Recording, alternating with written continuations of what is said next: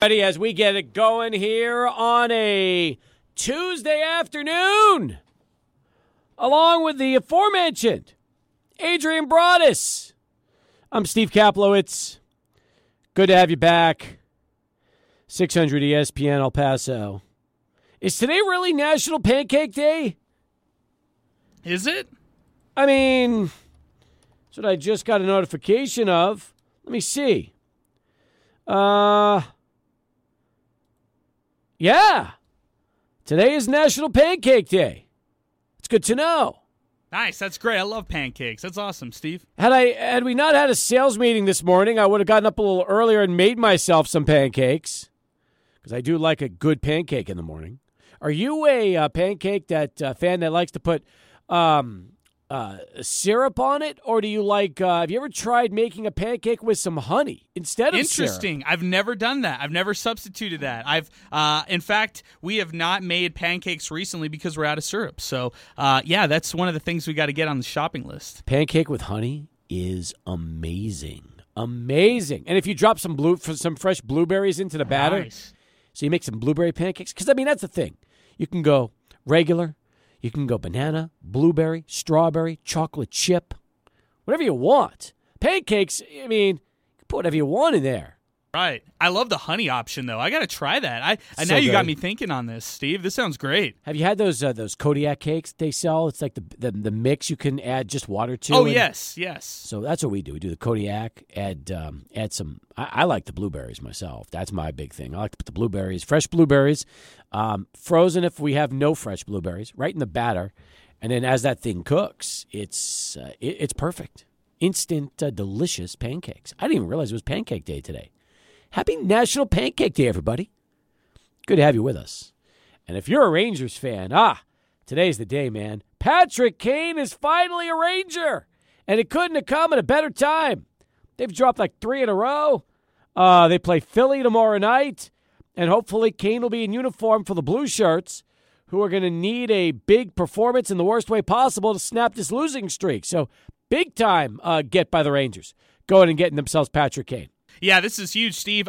We've seen hockey really heat up over the past couple weeks. This is the final stretch right here, and the Rangers are making this move right here with the condition. If they make the Eastern Conference Finals, which, rightfully so, this pick, that they sent off to Chicago would end up being a first-rounder instead of a second. So kind of interesting right there in terms of the provisions. Yeah, listen, they needed them, and they didn't give up nearly as much as they were supposed to in the past, so it's okay. It's a trade that, Rangers need to make a play for the postseason, and this will be their big move. So I'm all right with that one. Meanwhile, how about the story today? I don't know if you saw this either. The big story that Green Bay's general manager, Brian Gutekunst, said that apparently, they're ready for the Jordan Love era to start.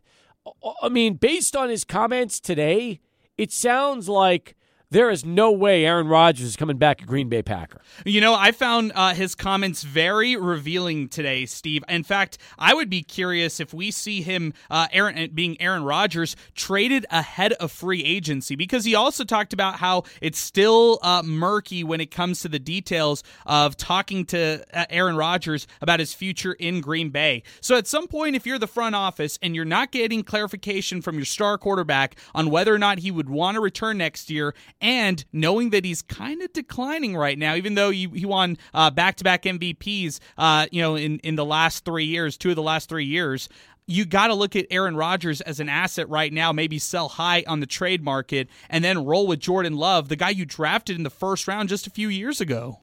Listen, I'm with you. And when your GM says on record, quote, he's a great player, but until we have those conversations, I think all options are on the table right now.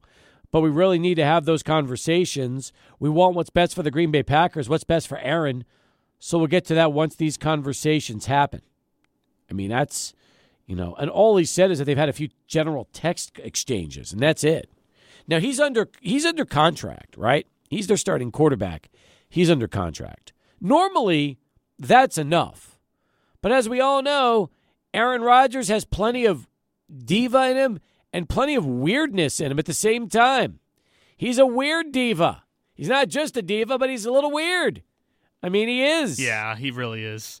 He's somebody also, Steve, who I'm expecting him to detail what ended up happening on this darkness retreat, which, by the way, he didn't complete the full duration of it. He hopped out of it a little early, so early exit for this. Don't blame him. I couldn't do it myself. And for Aaron Rodgers, hopefully he found some clarity, Steve. Hopefully there's a team out there that he'd be cool with if the Packers decided to move on from. And if he's ready to retire then. And say it now so the Packers can move on here as free agency approaches in just a few weeks. Yep, I agree with you. But apparently, Gutekunst did say that Jordan Love is absolutely ready to be the starting quarterback for the Packers in the NFL. So he's already endorsed Jordan Love. It's time. Look, you drafted him to be your starter. He's spent the last, 3 seasons now under Aaron Rodgers. Let's get this going. It's the same thing with Rodgers and Favre. You know, he spent all that time as Favre's understudy, and then they finally let Rodgers loose, and look what he did. Hey, you got to find out now if Jordan Love's going to be your guy. So I think that the Packers, what's going to happen is they're going to trade Rodgers, or Rodgers is going to retire. And I don't see Rodgers retiring. I think he gets dealt. The only question is where are you going to trade him to? That's right. And I feel like my other question is, what's the value for Aaron Rodgers? Do you get a first rounder or two? Do you get a couple different draft picks? Do you get a player in return and maybe get a veteran quarterback to come in return in exchange in that deal as well? I'm curious to see what the haul is for Aaron Rodgers. Look at the haul that the Seahawks got for trading Russell Wilson last offseason. And look, Aaron Rodgers is where he is right now, but I'd still consider him a better quarterback than Russell Wilson. He's almost 40. That's right. Yeah, I know. 40 years old. How much can you trade for a 40-year-old quarterback? That's a good point. And with Russell Wilson, there was still that everybody thought that he would be fine and he would be just going right back to form and where he was before. But he actually took a big dive, and I don't think a lot of people saw that. So that's definitely fair. I'm with you. All right. Hey, by the way, we got a lot to cover on the show today. 5 o'clock hour is going to be huge. There is a monster race card going right now at Sunland Park Racetrack from Sunday's canceled race day. They got the 4 biggest stakes races from Sunday that are going to be run as we speak right now. In fact, the Albert and Henry Dominguez Memorial Handicap, the Red Hedeman Mile, the Island Fashion Stakes, and the Mind That Bird Derby are all going to be run during Sports Talk today. So Track Talk will feature Dustin Dix, the Director of Racing Operations for Sunland Park Racetrack and Casino. That'll come up at 5 o'clock. Following that, we've got none other than Tim Haggerty. Hags is going to join us. And the reason Hags is going to be popping into our studio is not just to give us a preview of the 2023 Chihuahuas roster, but also Tim Haggerty is the author of a brand new book. And I'm so excited for him. It's called Tales from the Dugout, 1001 Humorous, Inspirational, and Wild Anecdotes from Minor League Baseball. And it will be released a month from now, March the 28th. So cool that 4 weeks from today, Hags will have his first book. Steve, I'm so fired up for this. I heard a rumor that Tim Haggerty might actually bring a copy with him today on the show, which that's a rarity in itself, which I'm very excited about. And I also, when it comes to Tim Haggerty in this book, it's great that he's incorporated a little bit of story time with Hags and a little bit of Hags hypotheticals possibly throughout this book. We've heard some of these stories that he wrote about here on Sports Talk, and I'm just so fascinated by all the different stories that we haven't heard about throughout this book. Man, oh man, this could be like the greatest segments ever in Sports Talk history. I'm so excited. So Tim's going to join us because you're right. We've had Haggerty parodies on Twitter. Remember that? Yes. Cody Decker, right? Well, or maybe allegedly. Cody never assumed full responsibility for the Haggerty parody account on Twitter. So, that's right, yeah. I've heard rumors it's somebody else. Oh, okay. I like that. Well, either way, I love the parody. I love the burner account. I loved his Hags hypotheticals and his Hags hot takes as well. At Inform Hag Tweets, by the way. Wow, okay. I am one of his 53 followers on Twitter. along with 600 ESPN El Paso. Chad Middlefingerton is also following at Inform Hag Tweets. And so is Terry Decker, Cody's mom. Nice. So, it's nice. By the way, the last ever tweet from Informative Haggerty is this. This was from June of 2015, so almost 8 years ago. It is customary for leadoff hitters to inform the catcher if they intend to swing at the first pitch. Hashtag Informative Haggerty tweets. Oh, man. That is so funny. Yes. Anyway. I'm so happy that that's out there. I got to start following this. By the way, Hags himself put this beauty out back in February of 2016. People often use the phrase tweeted it out. Seems redundant. All tweets go out. That was actually a Hag tweet himself. Oh. That wasn't even Informative Haggerty, but Informative Hag Tweets did retweet Tim Haggerty on that. Okay, so we'll bring up Informative Hag Tweets, Inform Hag Tweets to Tim when he joins us back in our studios here today. Okay, I'm really excited about all this. This is going to be an excellent segment. It's always great to talk to Hags around this time, and now the fact that we get to promote his book, a good friend of ours here on this show. This is going to be an absolute treat. I can't wait. So Tales from the Dugout. You have to pre-order that book now, by the way, folks. Pre-order it now. $16.95 on paperback. We also got to find out when the autograph signing will be. We want to know when Tim's going to be signing copies of this for fans. After all, if opening night is March 31st, don't you think that Hags has to have like a book signing during a home game where somebody can then fill in for him as play-by-play announcer while he signs copies of his new book? Okay. I like this idea, Steve. I think this would be very and I like we talked about it before. If when he travels, when he goes off to these other ballparks, we could help set these up. You know, whether it's at a franchise bookstore out there or if it's a local bookstore, something like that. Baseball fans who are getting ready to go to one of these games, they could head over there around lunchtime. We should pitch these ideas to Hags and ask him if he has an agent, and if not, maybe we can just work with him on something like this. How about this? Cider Mill Press is handling the publishing for this book. 320 pages. That's a lot of Haggerty in this book. Yes, I'm all in for it. This is great, Steve. I'm ready. And Tim's already told us he's been working on this project for the last 10 years. That's right. Yeah, he's worked on this. This is something that he has worked on. I feel like it's kind of been a running thing. Like as soon as he gets another story, he probably jots it down, and now we get the whole compilation here with this book. Yep, I'm excited about it. So that's going to be happening in our 5 o'clock hour right after Track Talk on the show today. So as you might imagine, lot in store. Our phone number, 505-6009. That is 505-6009 as we continue here on Sports Talk. We've got the big Chapin Parkland game. Adrian's got the preview up on the website at 600ESPNElPaso.com. Also, serious question.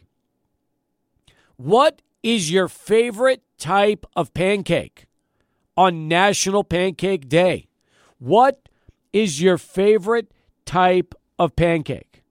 Chris Carpenter at ChrisCarp22 tweeted us about 10 minutes ago, pancakes with peanut butter are yummy. How about that? Good stuff, Chris. I like pancakes with peanut butter. What are your favorite types of pancakes on National Pancake Day? Let's hear from you as we go to Charlie 1. We'll find out what his favorite type of pancake is as he gets us started with our first traffic update of the afternoon. All right, 21 past the hour. Back on the show. Sports Talk continues. 505-6009, that's our telephone number. 505-6009. Question is, it's National Pancake Day. What are your favorite type of pancakes? Butch texts into the program. My favorite pancakes are waffles. So there you go. Now, that's like saying, is a hot dog a sandwich? Favorite pancakes are waffles. What do you think, Adrian? Well, waffles are kind of like pancakes, but just with like abs, right? Isn't that the thing? I mean, Same ingredients? they are the same ingredients. In fact, pancake mix goes into a waffle maker, and you've got ridges, and then you've got a timer, and then you flip the thing over, and then it comes out perfectly. So technically, waffles are a type of pancake. It still uses the same batter. It's just made a little differently and comes out formed perfectly. Yeah, if you're I getting like Butch. Butch is taking this to a different level with the waffle pancake tweet. Yeah, good stuff, Butch. I would say this when it comes to the waffles, that they get a little sugary when you do the frozen ones. So if you're just doing the batter ones, it's pretty much the same thing as pancakes. All I know is this. When I go to a hotel and it's got a breakfast to order, chances are I don't always get pancakes made fresh. But I guarantee you this, there's a waffle maker there, there's batter, and there's magic. Because once that waffle is ready, you could put anything on it. Anything. But I would also say with that, it gets even better when it's like the Texas-shaped waffle, and you get to do that, and you throw that in the hotel. Where do you find a Texas-shaped waffle? You've never seen those? No. You haven't, really? No. I've seen those a couple different. I saw one place that we went to in San Antonio. I mean, it's just the same type of waffle maker. Yeah, but it's just the shape of Texas. Exactly, shape Really? of Texas. That's right. I didn't know that that's a thing. That's cool. Hang on, Texas waffle maker. Let me throw that on Amazon. Oh, okay.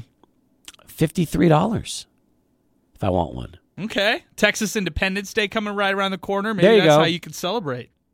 All right. By the way, the one thing I will say about getting waffles made, I do love it when they come out a little extra crispy. That's my thing. I like the little extra crispy.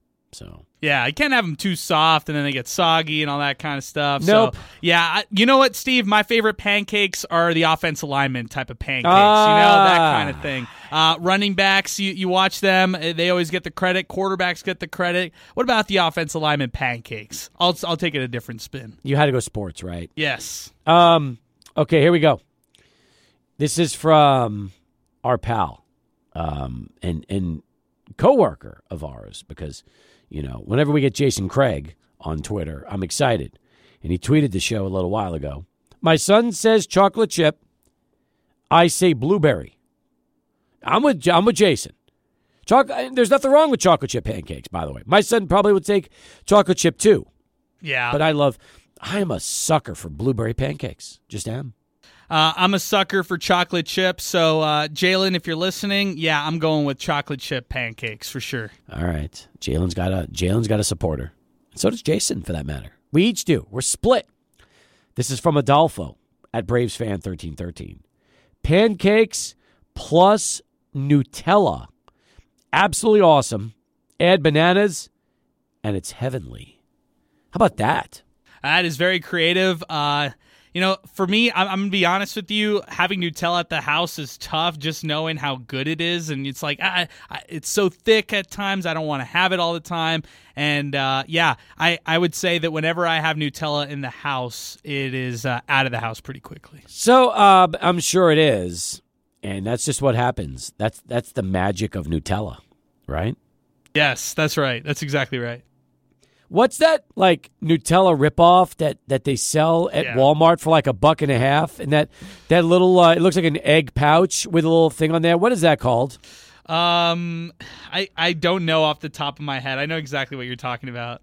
So Joel tried to argue his case with me at the supermarket last week that I needed to buy that for him, even though he said that my wife would not approve. So I said, well, if she's not going to approve, why do you think I'm going to approve? Just because, what am I, a softie? So I said no. So we settled on a Hershey's bar with almonds. Okay. That was his thing. And he was upset because he said that they lied on the wrapper that there were supposed to be more almonds than what he got in his chocolate bar. So he felt like it was false advertising. Oh, man. So he went 0 for 2 in that situation. Wasn't good for him. But I forget what that thing is called. There is a name for that chocolate because it comes with some kind of cookie stick that you dip the chocolate into, and I forget. It's like perfect for the people to take to lunch. It's like a snack size one. I know exactly what you're talking about. Exactly. It's like a to-go, like a Nutella to-go type of thing. That's right. It got shot down, but that's exactly right. Okay, so if you want to weigh in on the really big sports topics today, like favorite type of pancake and, National Pancake Day, we'd love to hear your input. And tell us also what's going to happen with the Green Bay Packers. So, I think that for the Packers, they're done with Aaron Rodgers. And it's interesting. Don't you feel like today management took a different side? They didn't exactly throw Rodgers under the bus, but they kind of did. Kind of said that he's been holding us hostage for years. They're 8-9 last year. Jordan Love is ready to be a starting quarterback in the NFL. What more do you need? Now, the best would be if Rodgers says, I'm coming back. Right. It would be awesome, wouldn't it? Like, he's under contract. So technically, he could announce tomorrow, I'm staying with the Packers next year. And that just totally puts management behind the 8 ball and makes things really, really uncomfortable. Another thing he could do is if the management turns around and says, "Okay, well, we're going to trade you, Aaron Rodgers," he could say, "Well, I'm not going to play if I go to the wrong team or a team that I don't agree with. So you're going to have to work with me on a trade, or I'm just going to stay here if I don't find that trade to be, suitable to what I want." So I mean, Aaron Rodgers is in a situation where he is because of his on the field play. Like, he is blessed to be in this situation because he's been so good at the sport of football that he basically has the upper management tied around his finger, and they will adhere to most everything that he says. But at the same time, with that comes the drama and the aftermath that is associated with Aaron Rodgers. It's a good point. Approaching the bottom of the hour as we continue here on Sports Talk. You want to weigh in? 505-6009, 505-6009. You can also check in with us on Twitter at 600ESPN El Paso.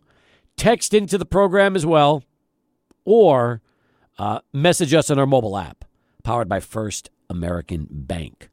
Those are the ways to get right on in and through to the program.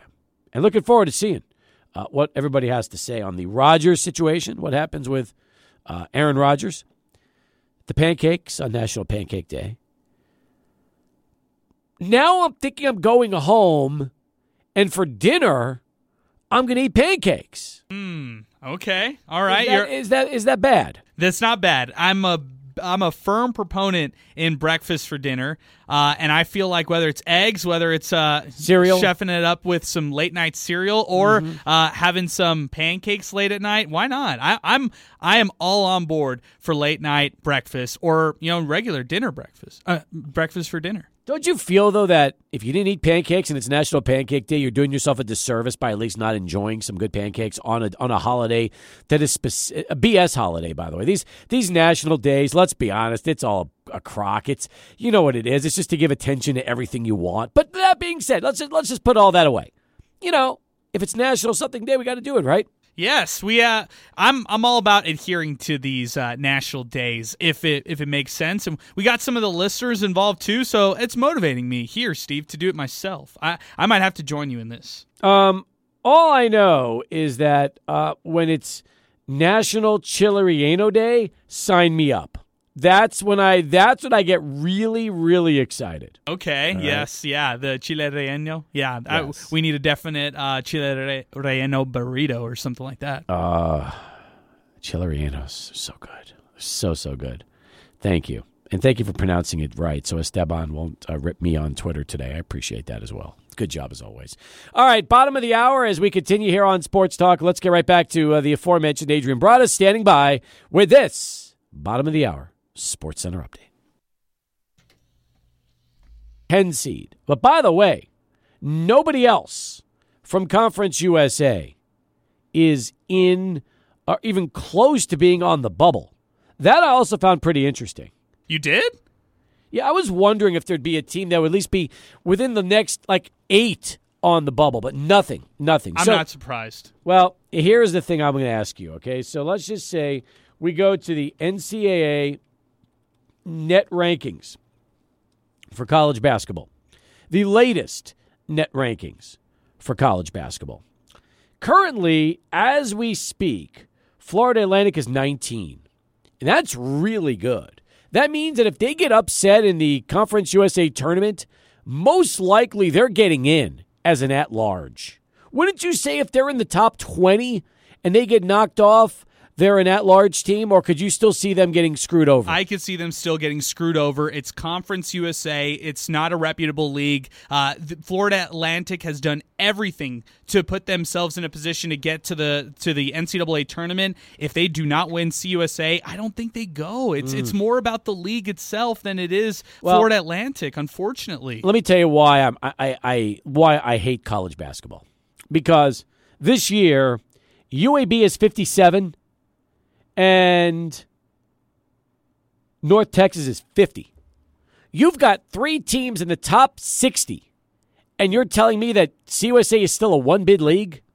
That's why I'm saying, Adrian, it would be nice if right now, we had a team like North Texas, at least, maybe not on the last 4 out or the first 4 out, but the next 4 out.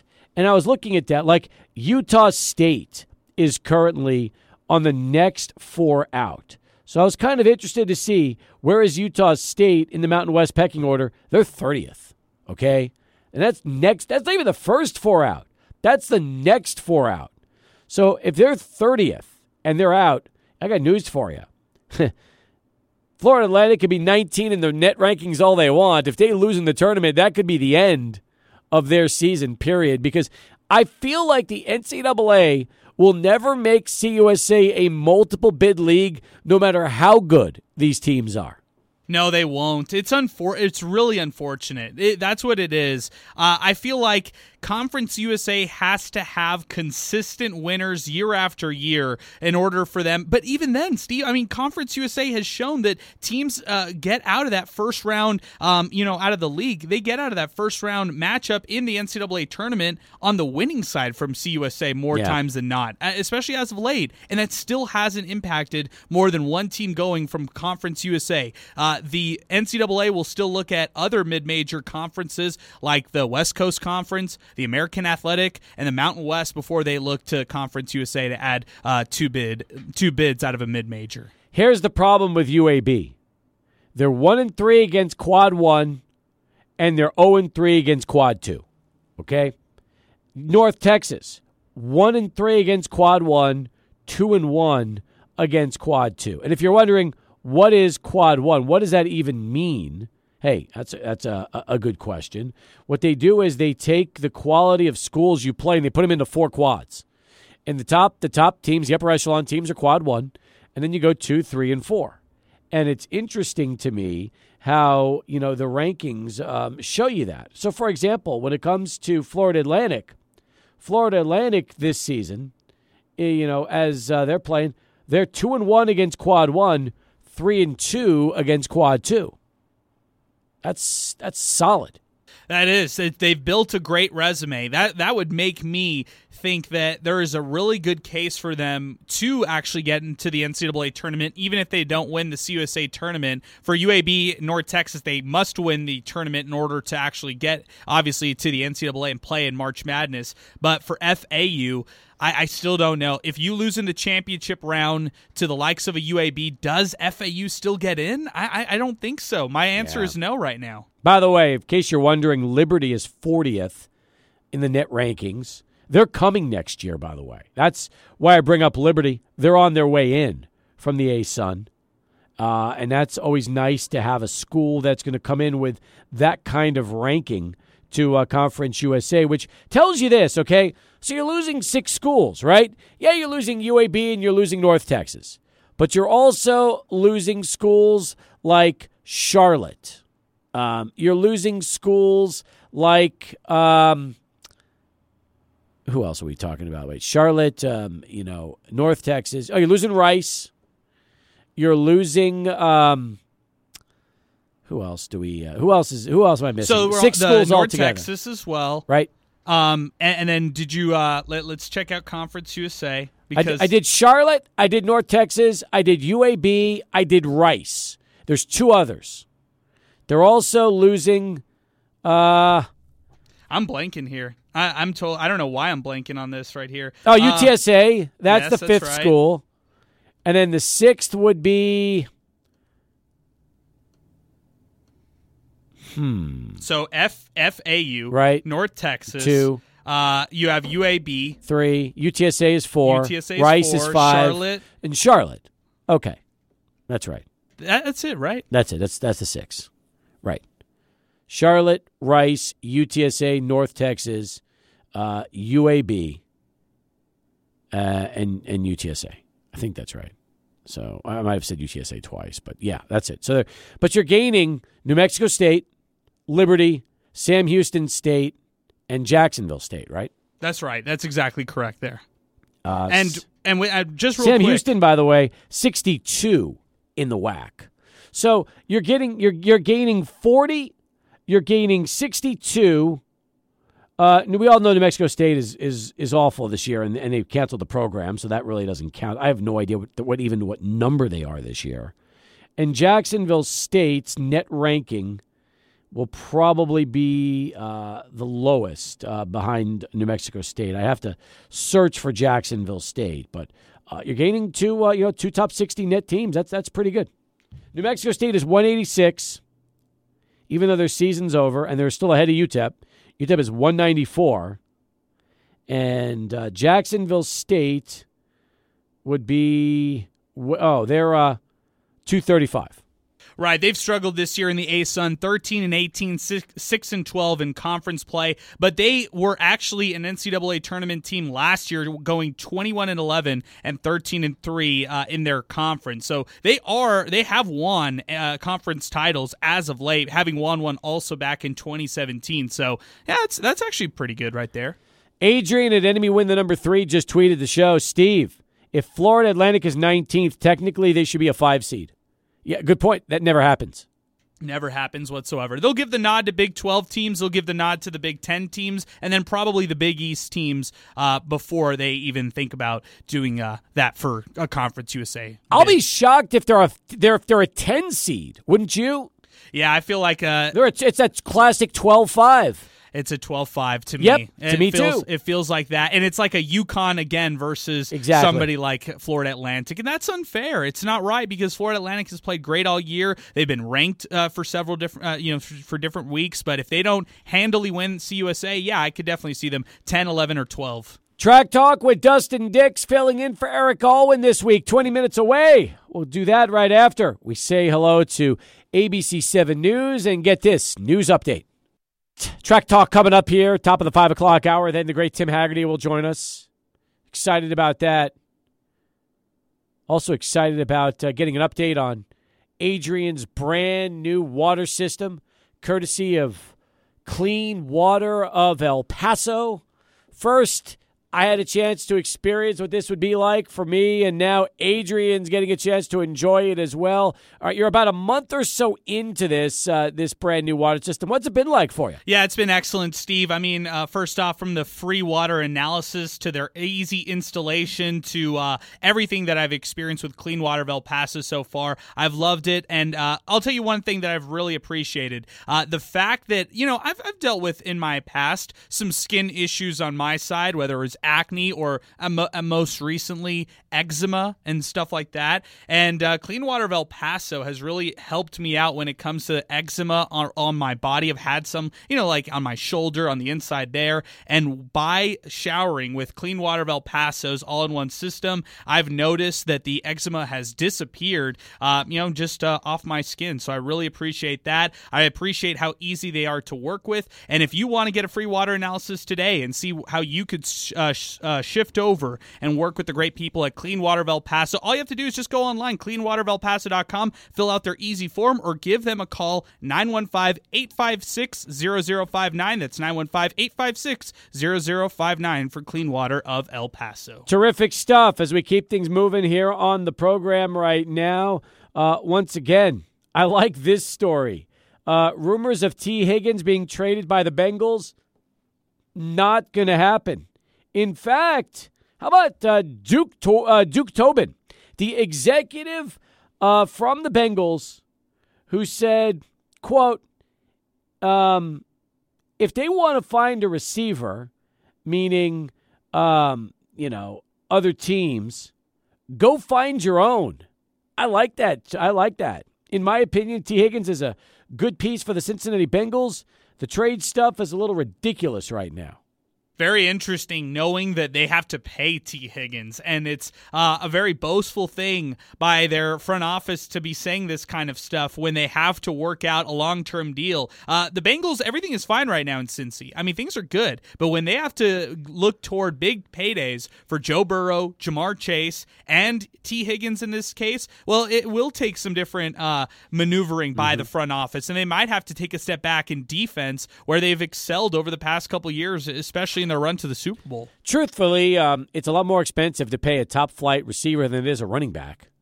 And that's why, you can pay Joe Mixon, but you're going to have a hard time with T. Higgins and also, the others you talked about. That's the truth. You've got Joe Burrow. You've got Jamar Chase. That's a lot of star talent right there on the offensive side of the ball. And you start to think about it. What teams have two great receivers making big bucks and a quarterback making big bucks?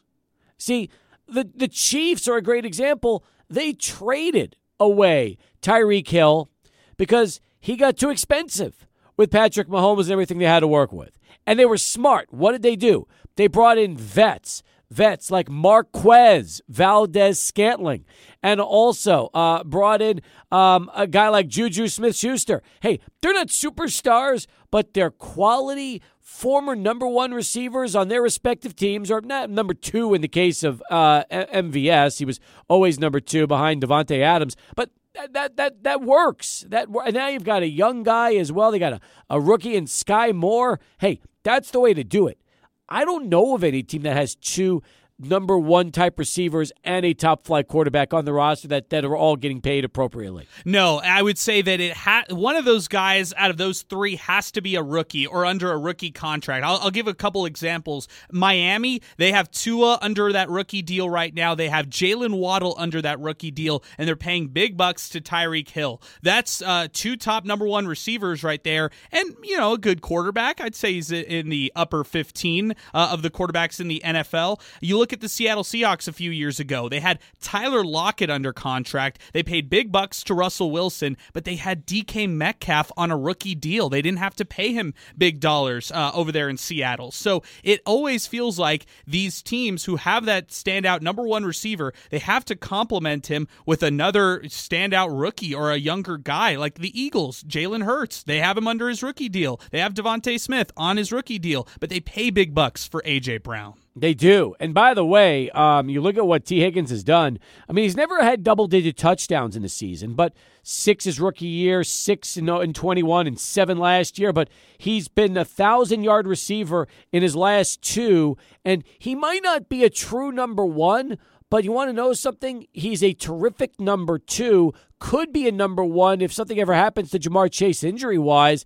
You probably could get a haul in return for a guy like T. Higgins. Yeah, I look at the Cowboys receiving core just to compare the two. I mean, I would say that CeeDee Lamb, a number one slot receiver in the league for sure, but he's not necessarily that deep threat down the field, go up and get it receiver like maybe Amari Cooper was. But I would not think that Michael Gallup is a suitable number 2 to CeeDee Lamb compared to T. Higgins and Jamar Chase. What a dynamic 1-2 punch that is right there. Such a good point. All right, we'll talk more football later in the show. Up next, though, we've got a fun next hour or so. Track Talk with special guest this week, Dustin Dix, Director of Racing Operations from Sunland Park Racetrack and Casino.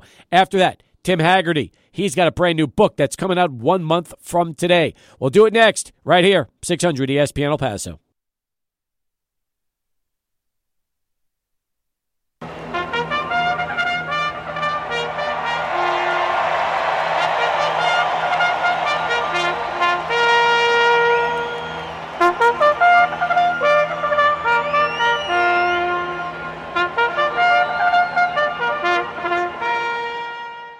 Welcome Welcome back to another big week of Track Talk. Steve Kaplowitz with you, and I know normally we have the opportunity to talk to Eric Alwin, the voice of Sunland Park Racetrack and Casino, but this week, going to be a little different.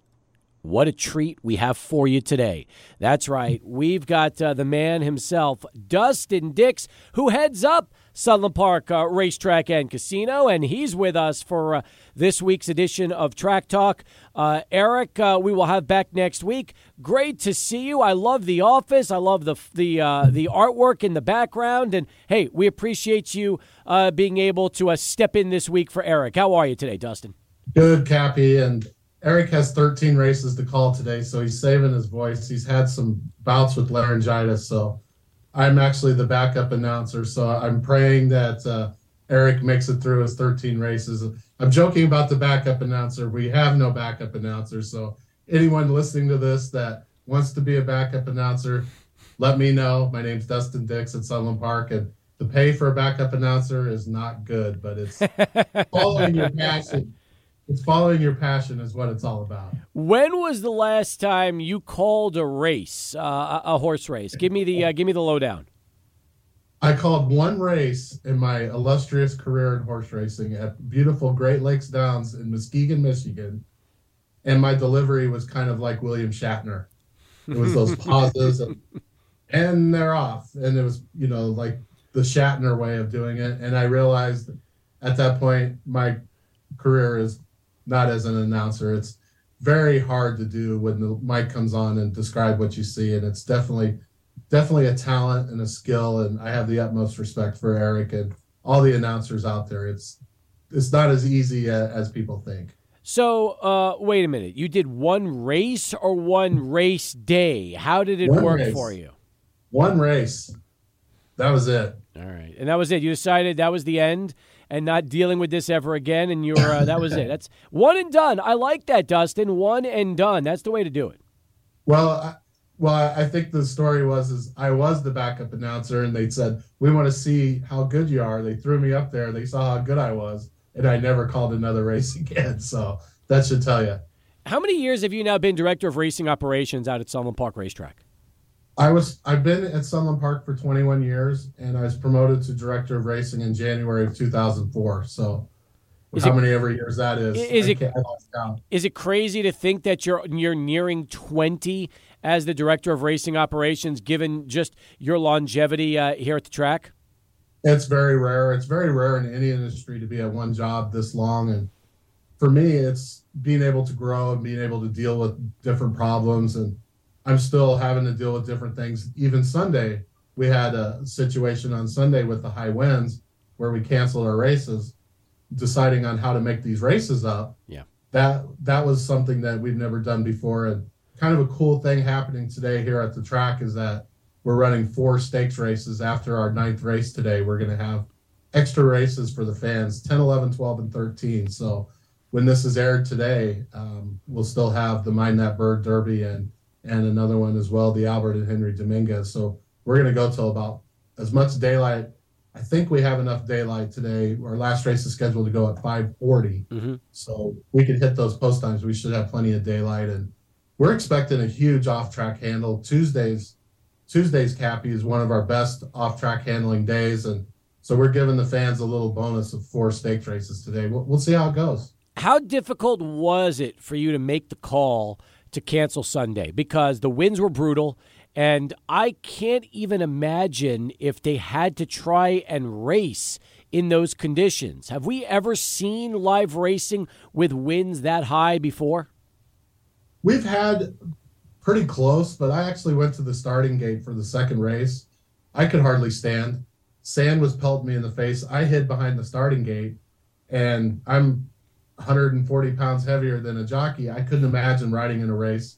Not only as dangerous as it is, the jockeys were willing to ride, but we talked about it. The stewards talked about it. Management talked about it. And it's just the whole day was windy like that. It was windy throughout the evening as well. So we made the right decision. That was the easy decision. The hard part was how to make these races up, because I had 8 different scenarios from 8 different people, and weeding through what we thought would be the best decision. That was the hard part for me of making these stakes races up today. Those horses need to run because they're trained and ready to run. So if we waited a week, these are prep races, Cappy, for Sunland Derby Day. Mm-hmm. So they're prep races for the Sunland Oaks, the Sunland Derby, and a couple of the breed races. So we needed to get these horses to run so they have enough time to rest for our big races on Sunland Derby Day. So it was putting that all together that it took us a while to come up with the right idea, then move forward, getting the information out there. So that was the hard part of the day for me. It wasn't the canceling, it was how to make these up was the difficult part for me. Dustin, did you tell me that you actually raced one race on Sunday and then you went out for the second race and that's when you made the decision to call the rest of them? We actually ran two races and they ran that second race and the backstretch, it was bad. And then when they get to the turn and the wind hit them the other way, they were all kind of blown towards the rail. And those jockeys are, there's not a lot of professions where people follow you around in an ambulance. They are definitely athletes. They are definitely some of the toughest athletes in the game. And they were willing to ride. And we're just like, look, guys, we want to do what's best. And, just standing out there for the second race, I don't know how they rode the second race.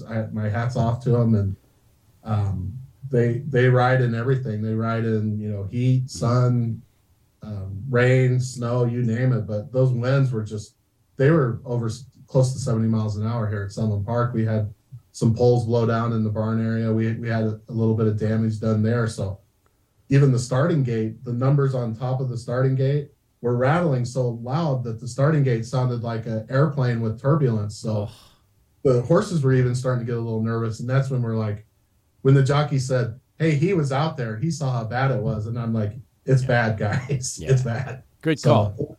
Yeah, really good call. It was an easy decision. And I hate to do it so quick of running these races back, but we had no choice.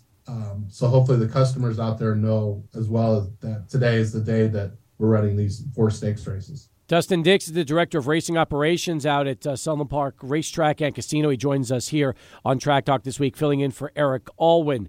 All right, so let's talk about these 4 races. You've got the Albert and Henry Dominguez Memorial Handicap, the Red Hedeman Mile, the Island Fashion Stakes, and then the Mind That Bird Derby. Now, when Eric joined us last week, he thought there were 2 locks of those 4 big-time favorites that he was like, well, if you're going to play the 4, you definitely want to use these 2 and then key them with maybe 4 or 5 horses in the other 2 races. Do you feel the same way? Are there 2 horses in 2 of these 4 races that just stand out as clear favorites to you right now? The Mind That Bird Derby is interesting to me, Cappy, because I think how did he do that, the big favorite, I think is going to be Scratch there. So with that scratch, Henry Q is probably the horse to look at. Mm-hmm. That broke its maiden at Santa Anita. I think that's probably one of the horses to look at. And then the Island Fashion, that's going to run at 425 today. Probably Wish It, the Steve Asmussen horse, I'm sure is and the Christian Dioro. I think those 2, the 4 and 5 in there, are probably the standouts. It's going to be interesting though, Cappy, because those 4 stakes races are going to have a pick 4 with those 4 races. Then we're going to have a pick 3 with the next 3 races. So a lot of ways to make some money out here today. And being on a Tuesday, we should have some gigantic pools to bet in. So I'm expecting a big handle today, well in excess of $1 million today. Oh, that's enormous. As far as crowd goes, I know it's a weekday, not a weekend. But there's plenty of people that are retired, come to the track as regulars, but maybe for them it's even an added bonus that we have the big 4 races coming today.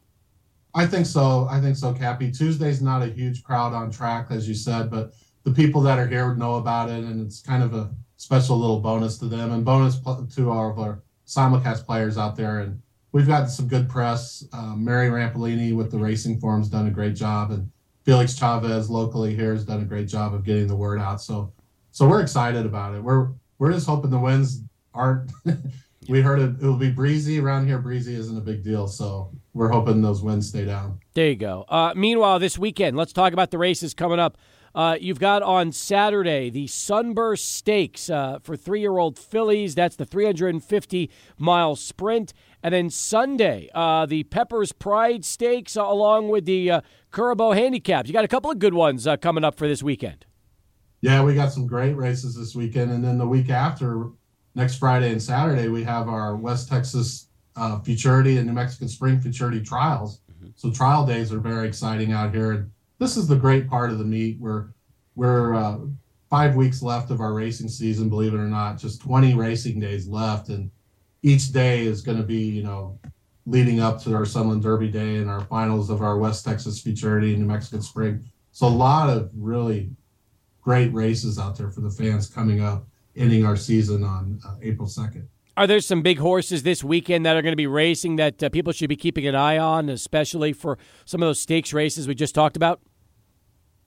Yeah, I haven't had a chance to look at Sunday's card that hard with all the cancellations and everything, but it's probably the breed races are sometimes they go back and forth. So there's a lot of times it's good to catch like a long shot in there. The quarter horse races, I've noticed that they've been winning from the inside, the middle, and the outside. So I think it's been very fair. People that are out there that are looking for biases and handicapping angles, I think haven't seen any, any big trends in the last few weeks. So I think they're going to be good betting races. I mean, do you like to play jockeys and trainers? Is that, a popular thing for you? So if you see a Todd Fincher horse, especially if the horse has a pretty favorable odds and you can make some money back, you jump on that. Or if you see Luis Fuentes on a ride, you want to jump on that. Is that kind of some of the good ways to play these horses? I think so. And the hard part is usually those horses are played a lot, so they usually are some of the favorites. Mm-hmm. What I would try to look for is you kind of look at each race as kind of like a play, and each play is different. So you look for races that have like a lot of horses that are what we call front runners, horses that go to the lead, then that sets it up for closers. And then the name of the game in horse racing is pace makes the race. So if you get a race where there's only one horse that likes to be on the front end, a lot of times they get brave, and then you could catch a long shot that way. So I don't really play anymore, especially on Sunland Park. I'm not allowed to because my title here, but yeah.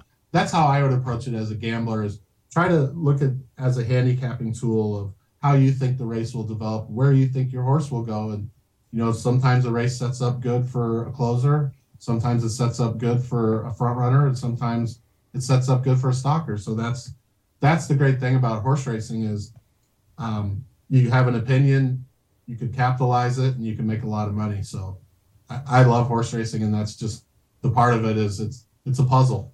It's a puzzle, and it's trying to go through the minutia of trying to figure it out is why I work here. It's such a hard thing to do that I started out as a gambler. As Cappy knows, when I was 18 or 19, I hit the trifecta in the Kentucky Derby, and that's what got me into horse racing. And so I'm empathetic to the gambler, and I started out as a gambler. So that's definitely something that we try to take care of. What Derby was that when you hit the trifecta? Which year? 1991, Strike the Gold.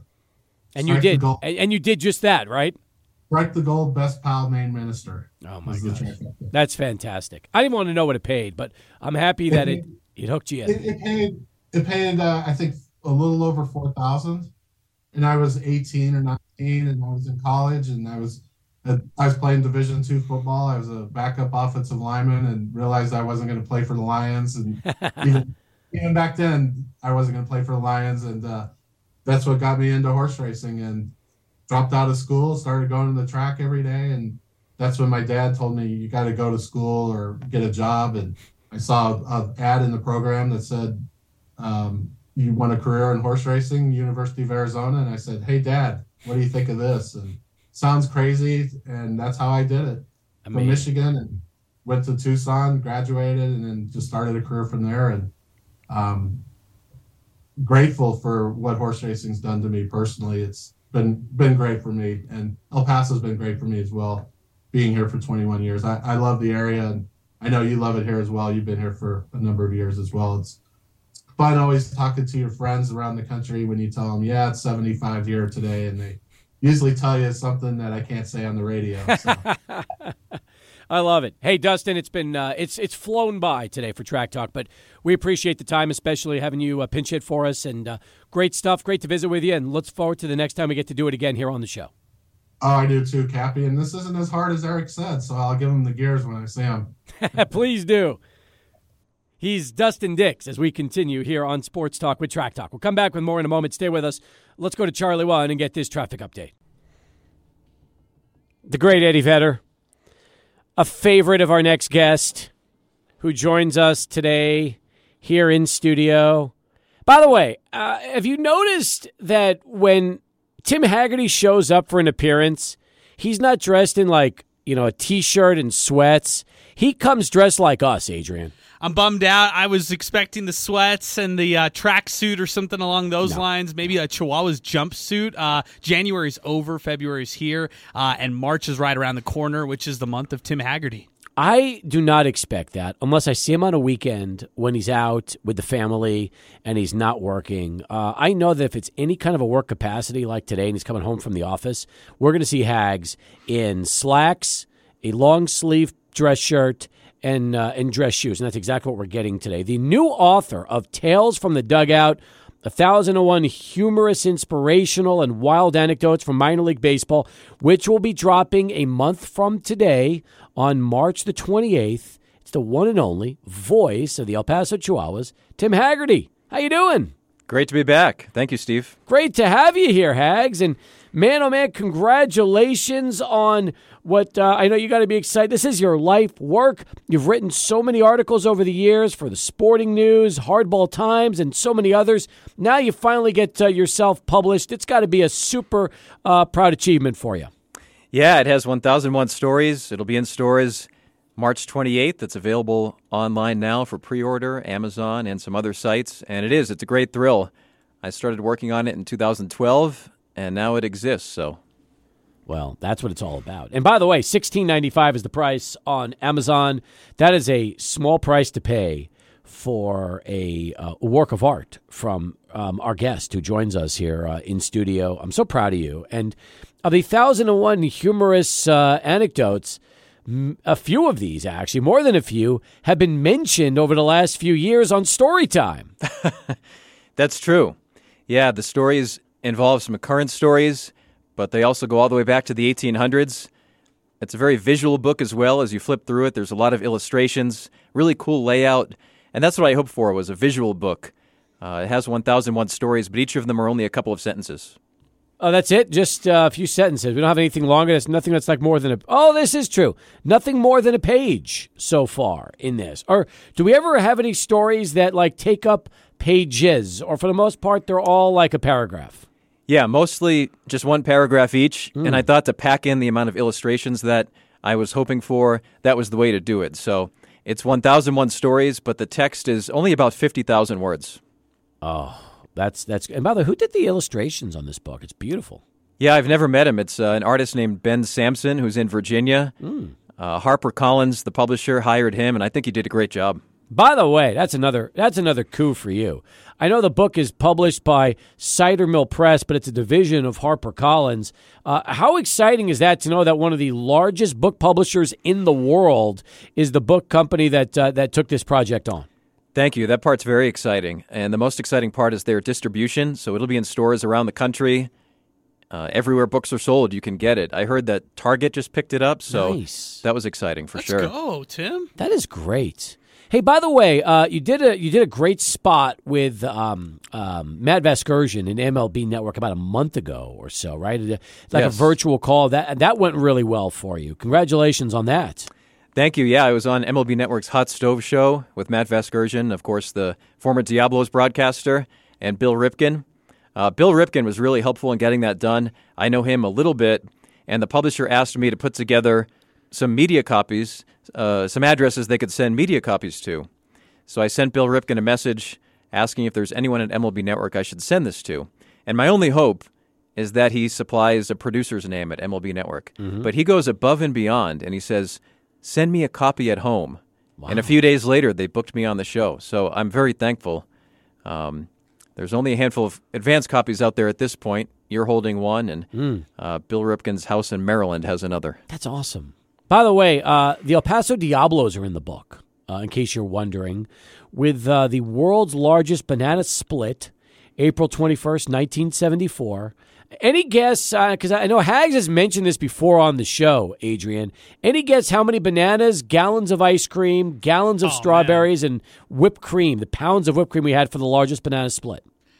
I'm going to guess 200 pounds of whipped cream. That'll be my guess. Wow. No, way too high? Way too high.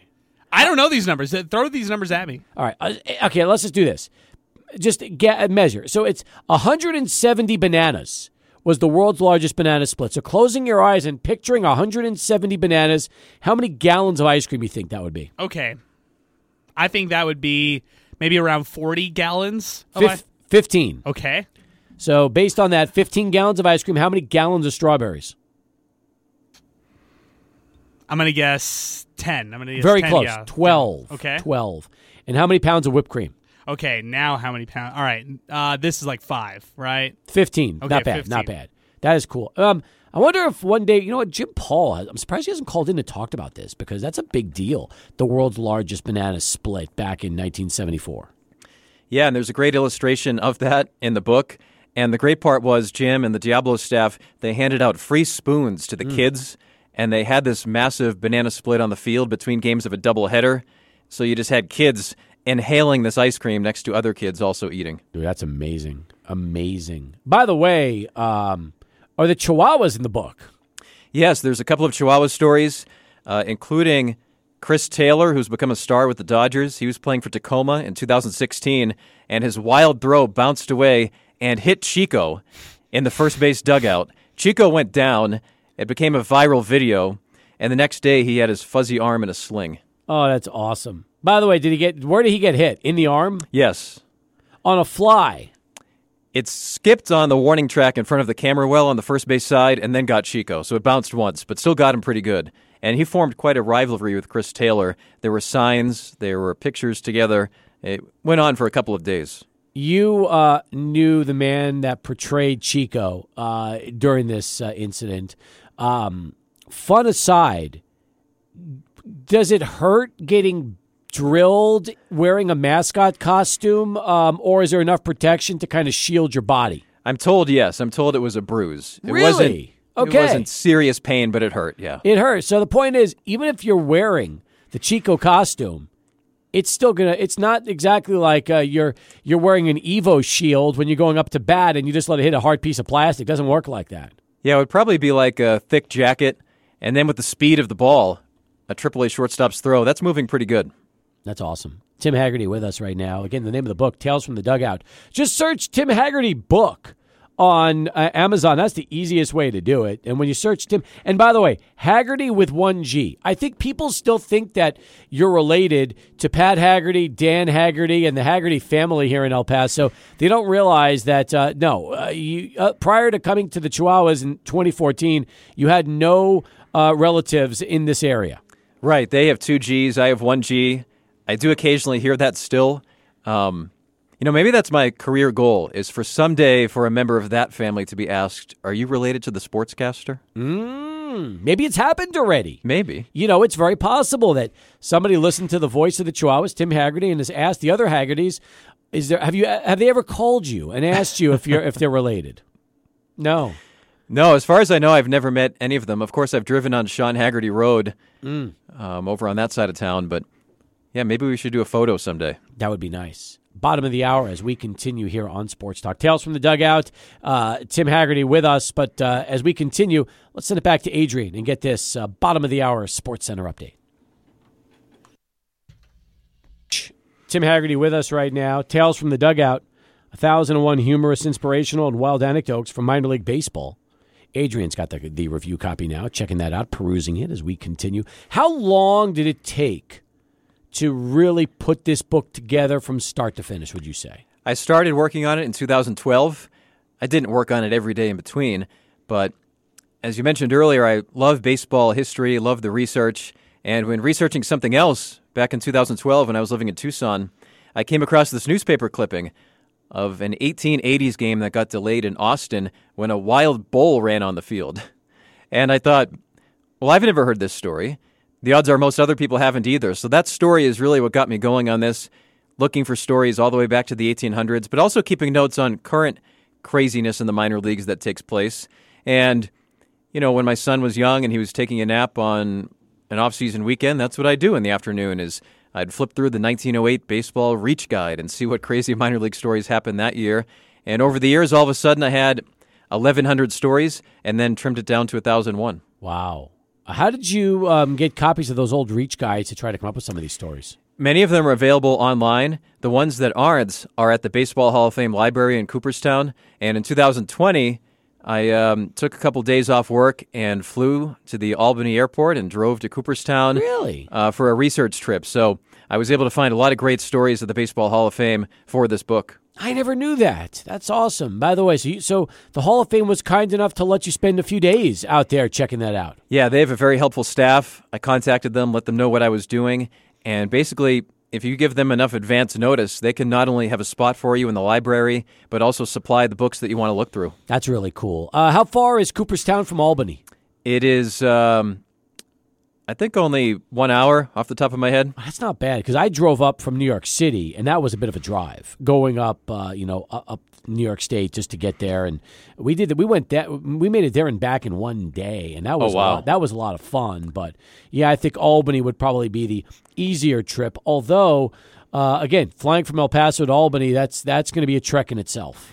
It was a reminder just how rural Cooperstown is. I hadn't been there since I was a kid, and as you know, by the time you get to Cooperstown and you're trying to find your way to the Hall of Fame, you're not just going on Route 10. You're going on Miller's Farm Road. I mean, there's literally dirt roads and deer jogging across. It's so picturesque there. But the views, especially from, I guess is it a lake that's right across as you're driving into Cooperstown? Is beautiful. Exactly. Yeah, and I was there in October. Stunning foliage. It's a beautiful place. Yeah, absolutely. It's something if you've never, I'd like to eventually see all the different halls of fame. I mean, I want to go to Toronto for the Hockey Hall of Fame. I'd like to be in Canton for the Pro Football Hall of Fame, and of course basketball for the Naismith Hall of Fame, because there's so many UTEP individuals in with the '66 team: Don Haskins, Nolan Richardson, and Nate Tiny Archibald. That would be a lot of fun. But there's just something that should be said about the Baseball Hall of Fame, because it's just if you love baseball, you walk in there and you feel like you're just you're in a museum. It's been around since the 30s, and that's the best. And same building all these years. And that's what was so fun about the research part is they literally give you these surgical gloves because they're handing me these guides that were printed in the early 1900s, and they don't want our fingerprints on them. Wow. So I was sitting there thinking, I mean, just the book I'm holding was published more than 100 years ago. Really cool feeling. Is the Baseball Hall of Fame haunted? It might be. There's articles about that. I think that was a story time that we talked about here on 600 one time, was that it might be. Some experts, when it comes to paranormal activities, say that apparently spirits, according to some, can live on articles of clothing. And you have Ty Cobb's jersey, and there's rumors that in the middle of the night, when security's walking the Hall of Fame, that they hear voices. Really? Oh, wow. That is... Yeah, there's articles about that, which was really cool. And again, I am not an expert on any of this, but I remember researching this for my story time with you guys. Paranormal experts also say that people that were really feisty in the living world apparently become feisty ghosts. Oh, wow. And people That's like cool. Ty Cobb, of course, were angry. So he's probably an angry spirit now. He's got to be one of the great ghosts of all time, really, Right, when you yeah. think about it. That would be kind of fun. Adrian, what are your thoughts as you're looking over the book? Yeah, first off, Tim, I feel like you've made it when you have an Amazon preview, like a look inside your book on Amazon. So that's how I was able to actually look at it during this entire segment, and I love that. Any comment there? Thank you. I think the Amazon preview images that, again, people can check out if you just type my name or Tales from the Dugout into Amazon, it really shows the illustrations, which, again, was what I hoped for. It was not only these quick, fun, crazy stories, but a cartoonish illustration to go with a lot of them. And I think they did a good job on those early pages of demonstrating what the book is going to be, and that's what you can look at on Amazon is those first few pages. Some of the more fascinating stories that you told with us here on the show, to me personally, were from the 1800s, and some of the early ones that I'm seeing out of this one include the Six Commandments. In 1891, the Oklahoma City Pirates published these ballpark rules. I won't read all of them, but I'll read my favorite ones. Number 1, no intoxicating beverages allowed on the grounds. Number 3, betting strictly forbidden. Number 4, this is my favorite one, killing of an umpire is prohibited. Love these. So there's kind of this perception out there that the late 1800s and the early 1900s, the early days of baseball, that it was gentlemanly and polite. It is absolutely not true. It was a wild time. Mm-hmm. And these ball players were fighting to keep their jobs because if they didn't, they were working some laboring positions back in their hometowns. It's not like today where players come from, in some cases, a certain background of money that allowed them to go to showcases and that type of thing. It's not true. These are guys that were working at a mill or in a mine, and they were ready to fight. So, Adrian, not to sidetrack you, but when you mentioned killing of umpire prohibited, do you guys want to hear 2 quick great ones from El Paso? Yes, I do, of course. In 1931, an El Paso fan threw an iron chair at an umpire named Pug Cavett and hit him in the head. The fan, when being yanked away by police, said he was upset about the strike zone calls. Wow, so much he took his iron chair and threw it and hit an umpire in the head. He could have killed him. Yeah, they didn't have screens in those days. That's right. Good point. Okay. So then, another umpire here in El Paso had enough. 1938, it was a Class D game here, and the umpire that day, and by the way, I said singular. Back then, it's one umpire on the field in the minor leagues. Wow. The umpire took off his mask, put down his chest protector, walked off the field mid-game, and never returned. He said, "I'm done," mid-game. Really? Just got so upset with the fans, Yep. he left. He left. He Antonio Browned the situation. Right. Did they finish the game without umpires, or did they just stop the game? Oh, Players really? did. Players umpired. That's so interesting. All right. Which is completely objective when you have players umpiring. El Paso's had some wild history over the years, haven't they? For sure. Good stuff. Tim Haggerty with us, 20 in front of 6, as we continue here on Sports Talk. Did you know it's National Pancake Day? No. What is your favorite type of pancake? So, for 4 years, I lived in Vermont, which is where maple syrup comes from. And they are so prideful about that when you are in a restaurant in Vermont and you order pancakes, they'll honestly say to you, real or fake syrup.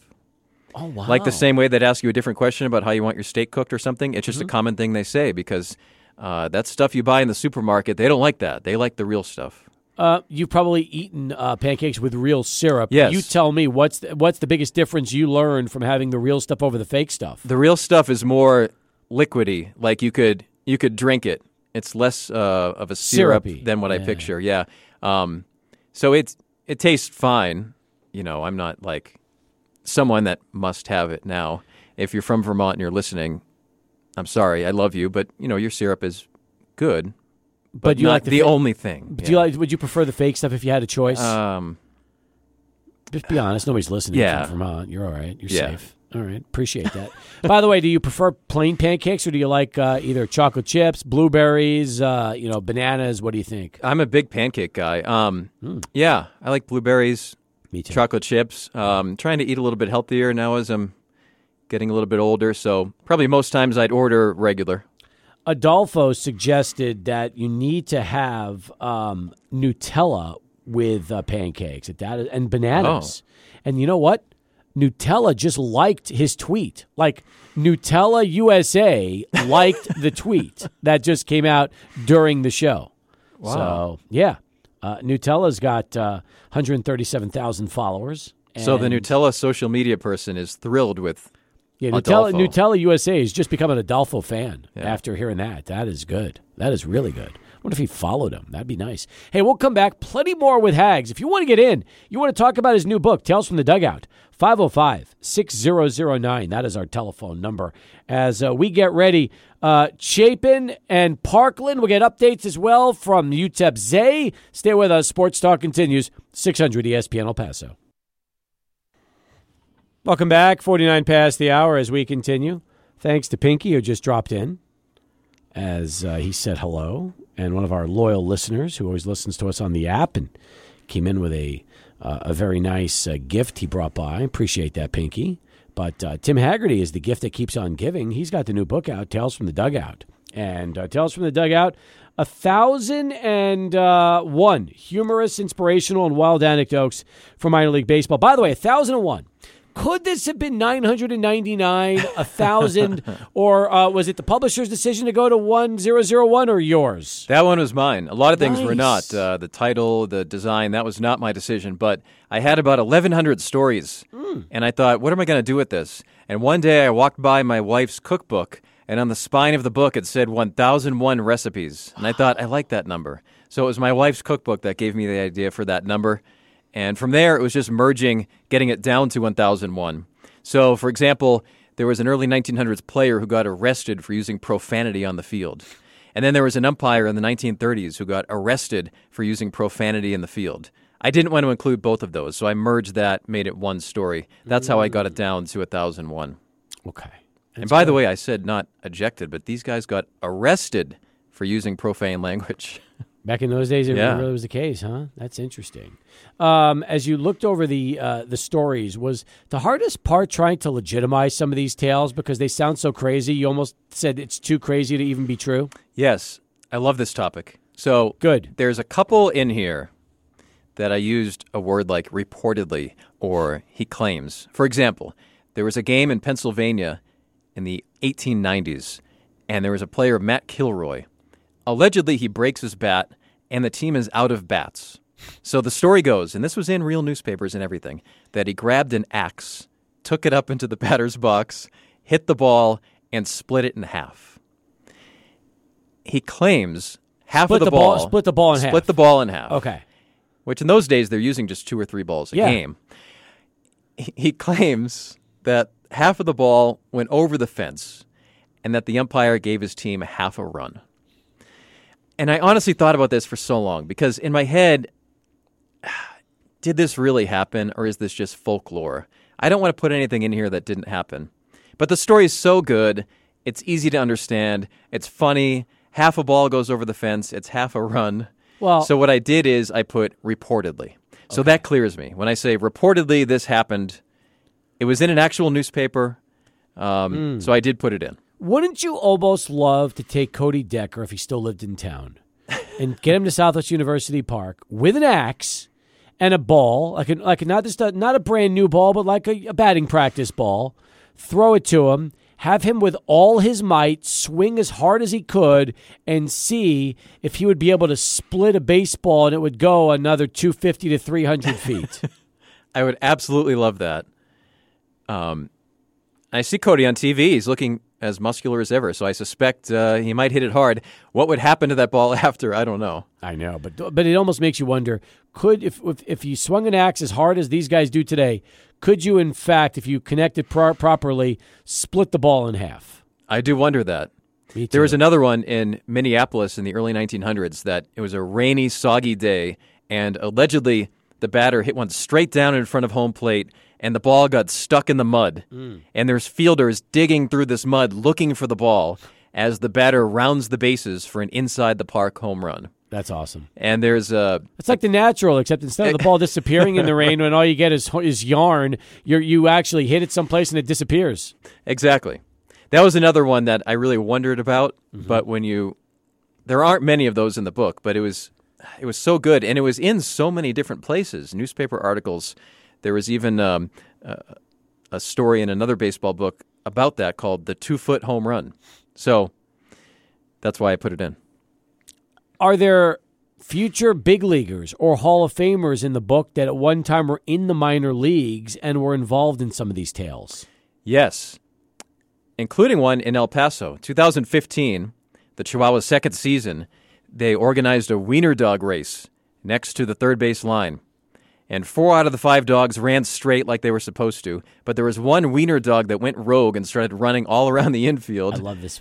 And the game had to be momentarily delayed at Southwest University Park as Oklahoma City fielders chased this wiener dog. I remember And it that wasn't story. until recently, when you mentioned any big names, it wasn't until recently that I noticed that one of the Oklahoma City infielders that this wiener dog zooms past is Corey Seager. Oh, wow. That's very Yeah. cool. That video's still up somewhere. Yes. There are some big names in a crazy story that took place in 1978. It's a Double-A Eastern League game. Bristol, Connecticut is on the road at Jersey City, New Jersey. Wade Boggs is playing for Bristol. Ricky Henderson is playing for Jersey City. And a fly ball disappeared. It was a clear night. It was early in the night. It wasn't a foggy night or anything like that. And I know this sounds crazy, but I talked to players who were on the field in this game. A right-handed batter hit a very high fly ball, and the players, the fans, the umpires, nobody saw what happened to this ball. It did not go in the stands. It did not land on the field. It did not go over the fence. It just vanished. How is that humanly possible? Exactly. They say the lighting was bad in this park, but it's amazing. The ball just disappeared. The ball vanished, and the umpires get together. Obviously, they don't know what the rule is when a ball disappears, so they gave the batter a double. Oh, nice. That's the old ground rule double when you can't find it. I like that. Right. All right, do me a favor. Stick around. We'll talk more about the book. I also want to get your thoughts on this year's team. Give me a little preview of the roster. And we could even have a player that could be borderline Cooperstown bound in a couple, in 5-6 years in El Paso at some point. That would be really cool. I think I know who you mean. Sure. All right, we'll do that next. Tim Haggerty with us. Sports Talk continues. 600 ESPN El Paso. Final hour of Sports Talk underway. Along with Adrian Broadus, I'm Steve Kaplow. It's good to have you with us. We are blessed with Tim Haggerty today. Brand new book coming out a month from now. Tales from the Dugout. 1001 humorous, inspirational, and wild anecdotes from minor league baseball. You know, you can follow Tim on Twitter. Let me give you Tim's handle for those of you that are on social media and would like to keep track of Hags. TD Haggerty on Twitter. That is TD Haggerty on Twitter. By the way, in your bio it says visitor of 49 states. Do we need to update that, or are you still at 49? Still at 49, and the toughest one to get to is the one I'm missing. I've never been to Alaska. Well, here's the question.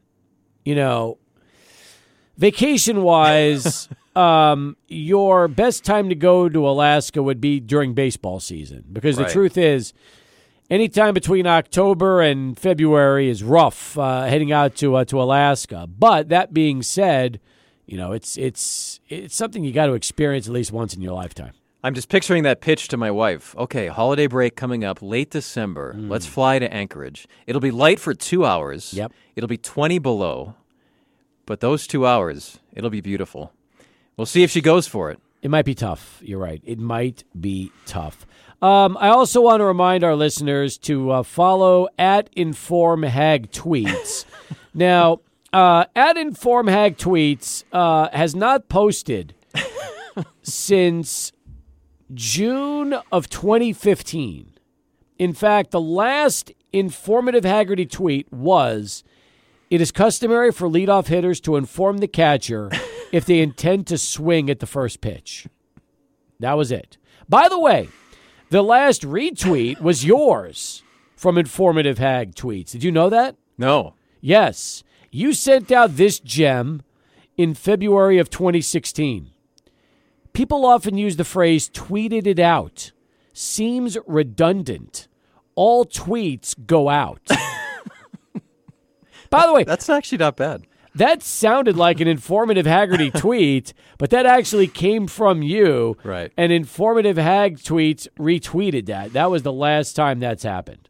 So I had not thought of this account since 2016, but there's a group of Chihuahuas players. I still believe it's Cody Decker behind it. Cody to this day denies it and says it's somebody that I'm not thinking of at all that is behind it. That started this parody account of sorts. It probably has a dozen followers, but it has actually 53 followers. Oh, okay. Tell me if this made the book, okay? Because I'm so interested. This would actually be in the book. Ready? From Informative Haggerty, June 13th, 2015. The rain delay tarp slide was first done in 1897 by Richard Velveto McCandles.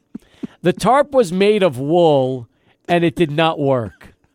Is that in 1001 humorous, inspirational, and wild anecdotes from minor league baseball?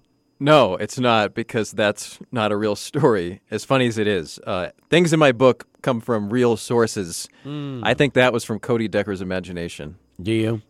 Okay. I mean, a wool tarp? Yes. How would you pull it off the field? This was 1897, Hags. This is a long time ago when they first delayed, came up with this tarp slide for Richard Velvet Toe McCandles, according to the Twitter handle. So I do know who was apparently responsible for all these tweets. I don't know if I believe it either, but I will tell you during the break if you've never really heard for sure. Oh, yeah. It's not Cody. No. He had a say, but it was not. This was not a complete Cody Decker production. He might have had a co-author,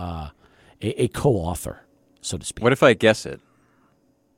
Okay. Like right now. Like, will you confirm it? Sure. One day on the team bus to Fresno, I was asking Cody if it was him, and there was a player smirking in the background. Rocky Gale. Mm-hmm. Yep. Is that the name you have? That was the name. Yep. Could you see that from Rocky? Longtime Chihuahuas catcher. I could, because Rocky has Twitter, but he told me that he, quote, lurks in the weeds. He's the type of Twitter user that... He's a perfect example of Inform Hag tweets. Exactly. He's the type of Twitter person that sees all the tweets. He sees everything, but never participates. So this was maybe his way to get in on the action. I wonder what Rocky's up to right now. Do we know? He was with the Dodgers. Yes, he's got a big job. He's the Los Angeles Dodgers roving catching instructor. He oversees all of their minor league catchers. Oh, very nice. That's actually a really good job for a 35-year-old. Exactly. Yeah, he's doing very well for himself, and that probably explains why he hasn't tweeted since 2016 from this fake Haggerty account. He has a real job now. Oh, or maybe he has a burner account, and now he's doing the same thing, but to the Dodgers players or broadcasters. That could be the case, too. Esteban tweets the show, take a cruise to Alaska out of Seattle. Yes. Love the idea, but there might be a way sometime that I can get up there in the summer. But, I mean, is Esteban saying these are available in December? Are you bouncing off icebergs? First off, let me just say this, okay? If you were to go to Alaska in November, the average temperatures range from 28 degrees Fahrenheit to 16 degrees Fahrenheit. Okay. I mean, very cold. And 8 hours of daylight per day. That's more than I thought. Yeah. Thanksgiving in Juneau. Hey, man, let me tell you something. Juneau's gorgeous. I loved Juneau. That was my you've favorite. Been? Oh, I have. Went in probably about, I don't know, let me think, 2009, maybe 2008, 2009. Terrific. Went on a cruise. Juneau. Also, there's their own private little area. And Ketchikan.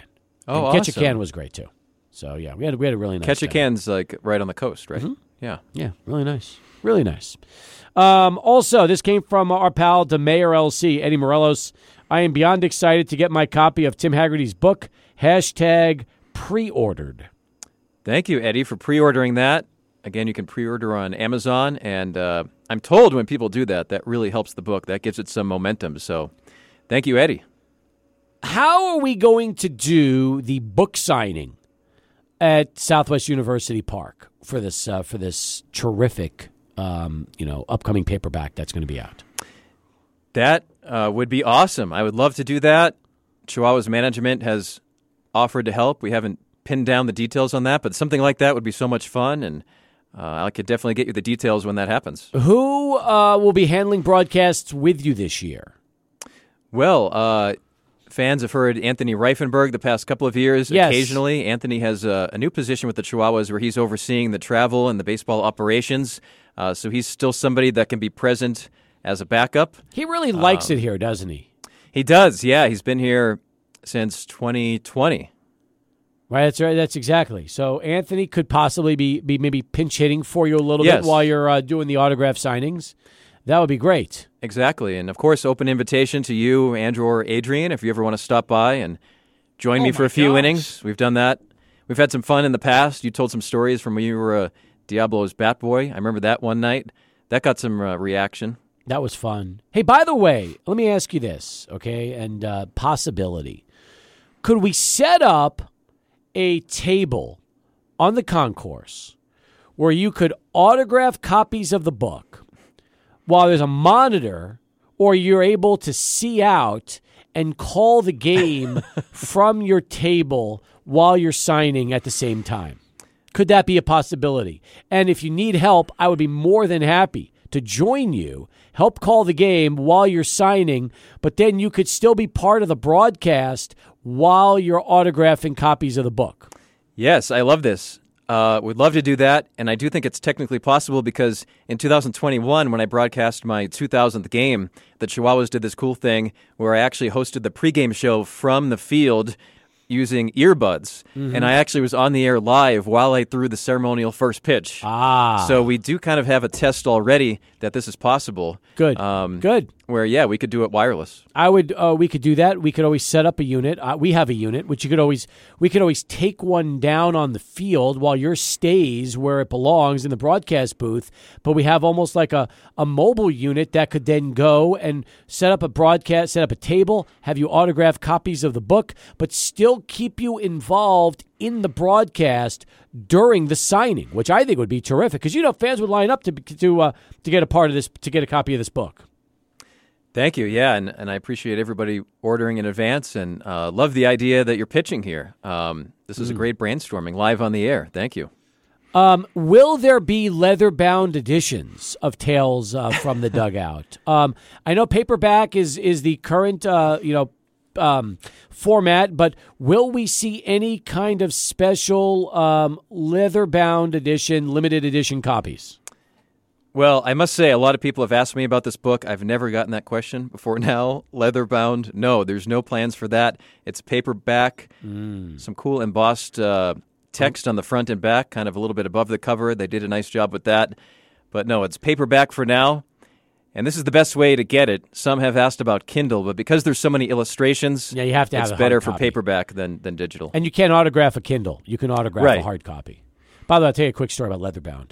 So when Ray Sanchez, who we lost, I think last year, did his book called The Bare Facts, which was the Don Haskins autobiography, there was, from the publisher, a limited edition leather-bound copy of the book.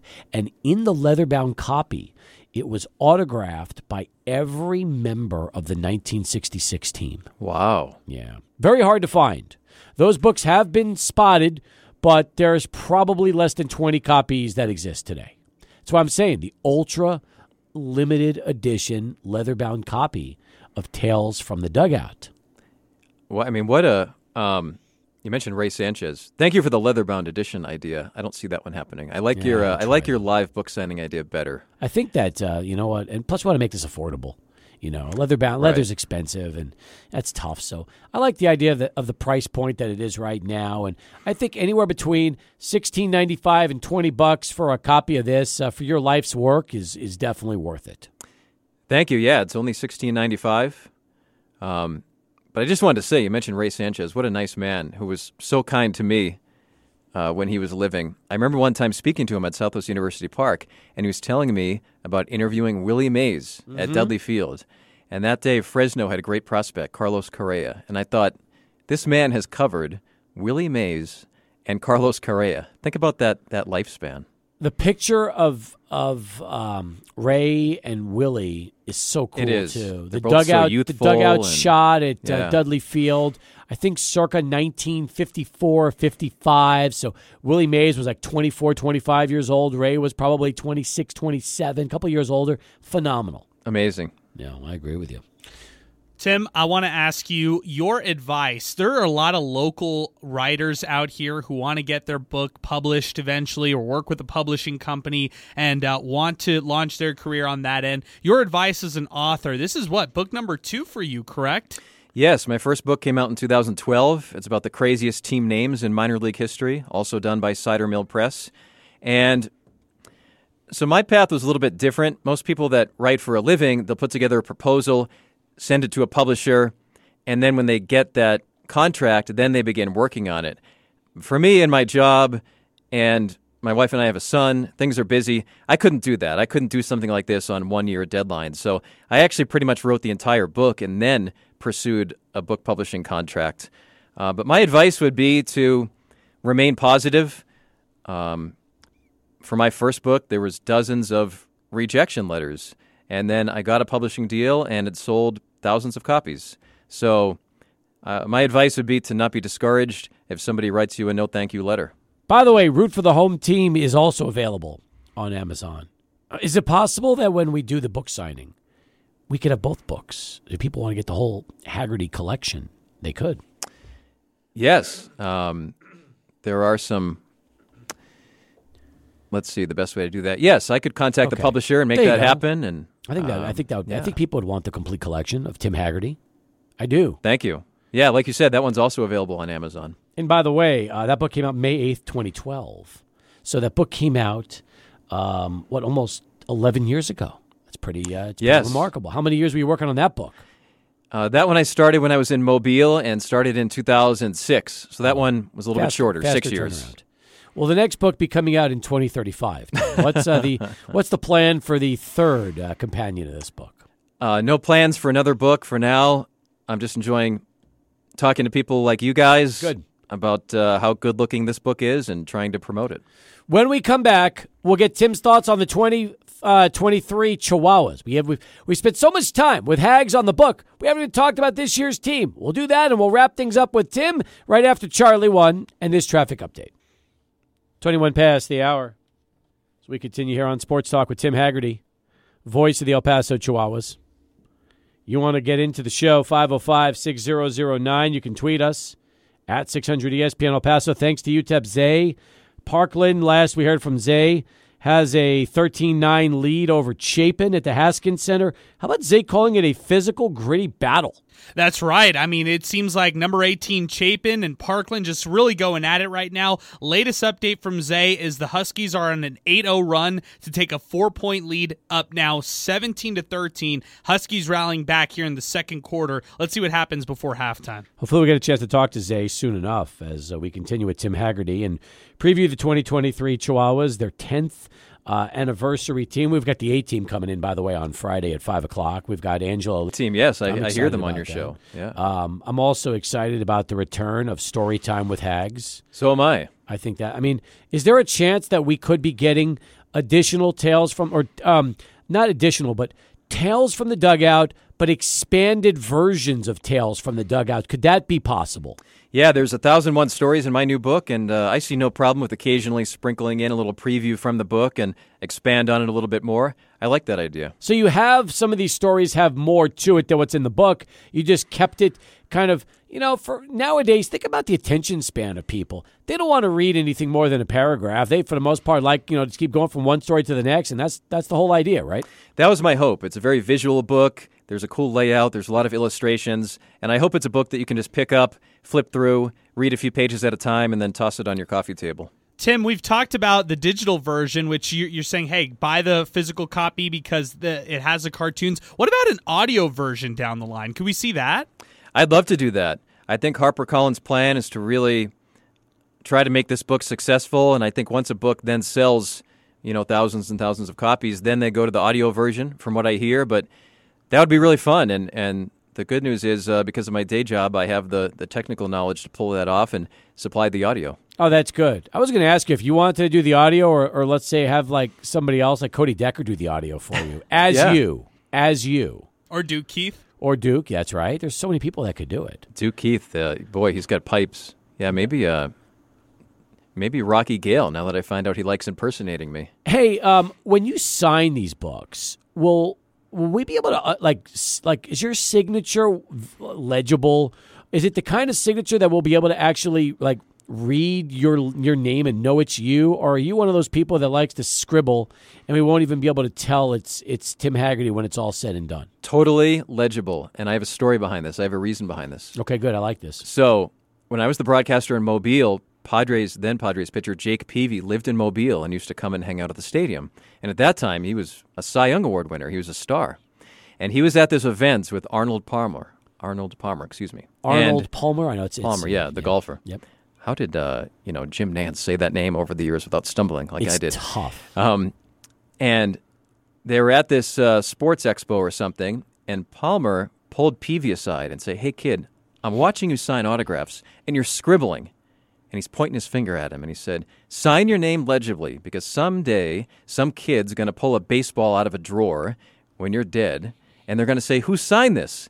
And you want them to know it was you for your legacy." Ever since I heard that, and the few times that people have asked me to sign things, I always write it clearly. Were you, like before that, were you a scribbler too, or did you still always write your name? Now you're just writing it extra clear. Well, I don't really have volumes of autograph stories, but I guess when people did ask, it was probably medium, but now I take time and write it clearly. Good. Did Peavy change his signature Yes, after that he did. story? He did. Really? Based on Palmer, yeah. That's so interesting. So there's actually like the pre-Palmer scribble autograph and now the post-Palmer legible autograph from Jake Peavy. Yeah, and I think about that when I see Chihuahuas Wow. players signing, and so often they're scribbling, and the story is secondhand, so I don't tell them. But I think it's a great lesson because when a kid at Southwest University Park gets autographs, years down the line, you want to be able to look up who this person is that you got the autograph of. That's a great point. All right, let's talk about this year's team. I'm looking at the roster of non-roster invites. That's the first thing I look at whenever I check out a Padres team because I'm thinking of El Paso. And there are some really, really interesting names. Let's talk about the biggest interesting name, Cole Hamels, who is now 39 years old. He'll be 40 in December. And I don't know if I'm going to say Cole Hamels is ever going to be Cooperstown bound, but here's a guy that has 163 career wins, was among the best lefties in the game for a long period of time, especially with the Phillies, and he will find himself trying to make the Padres roster out of spring training.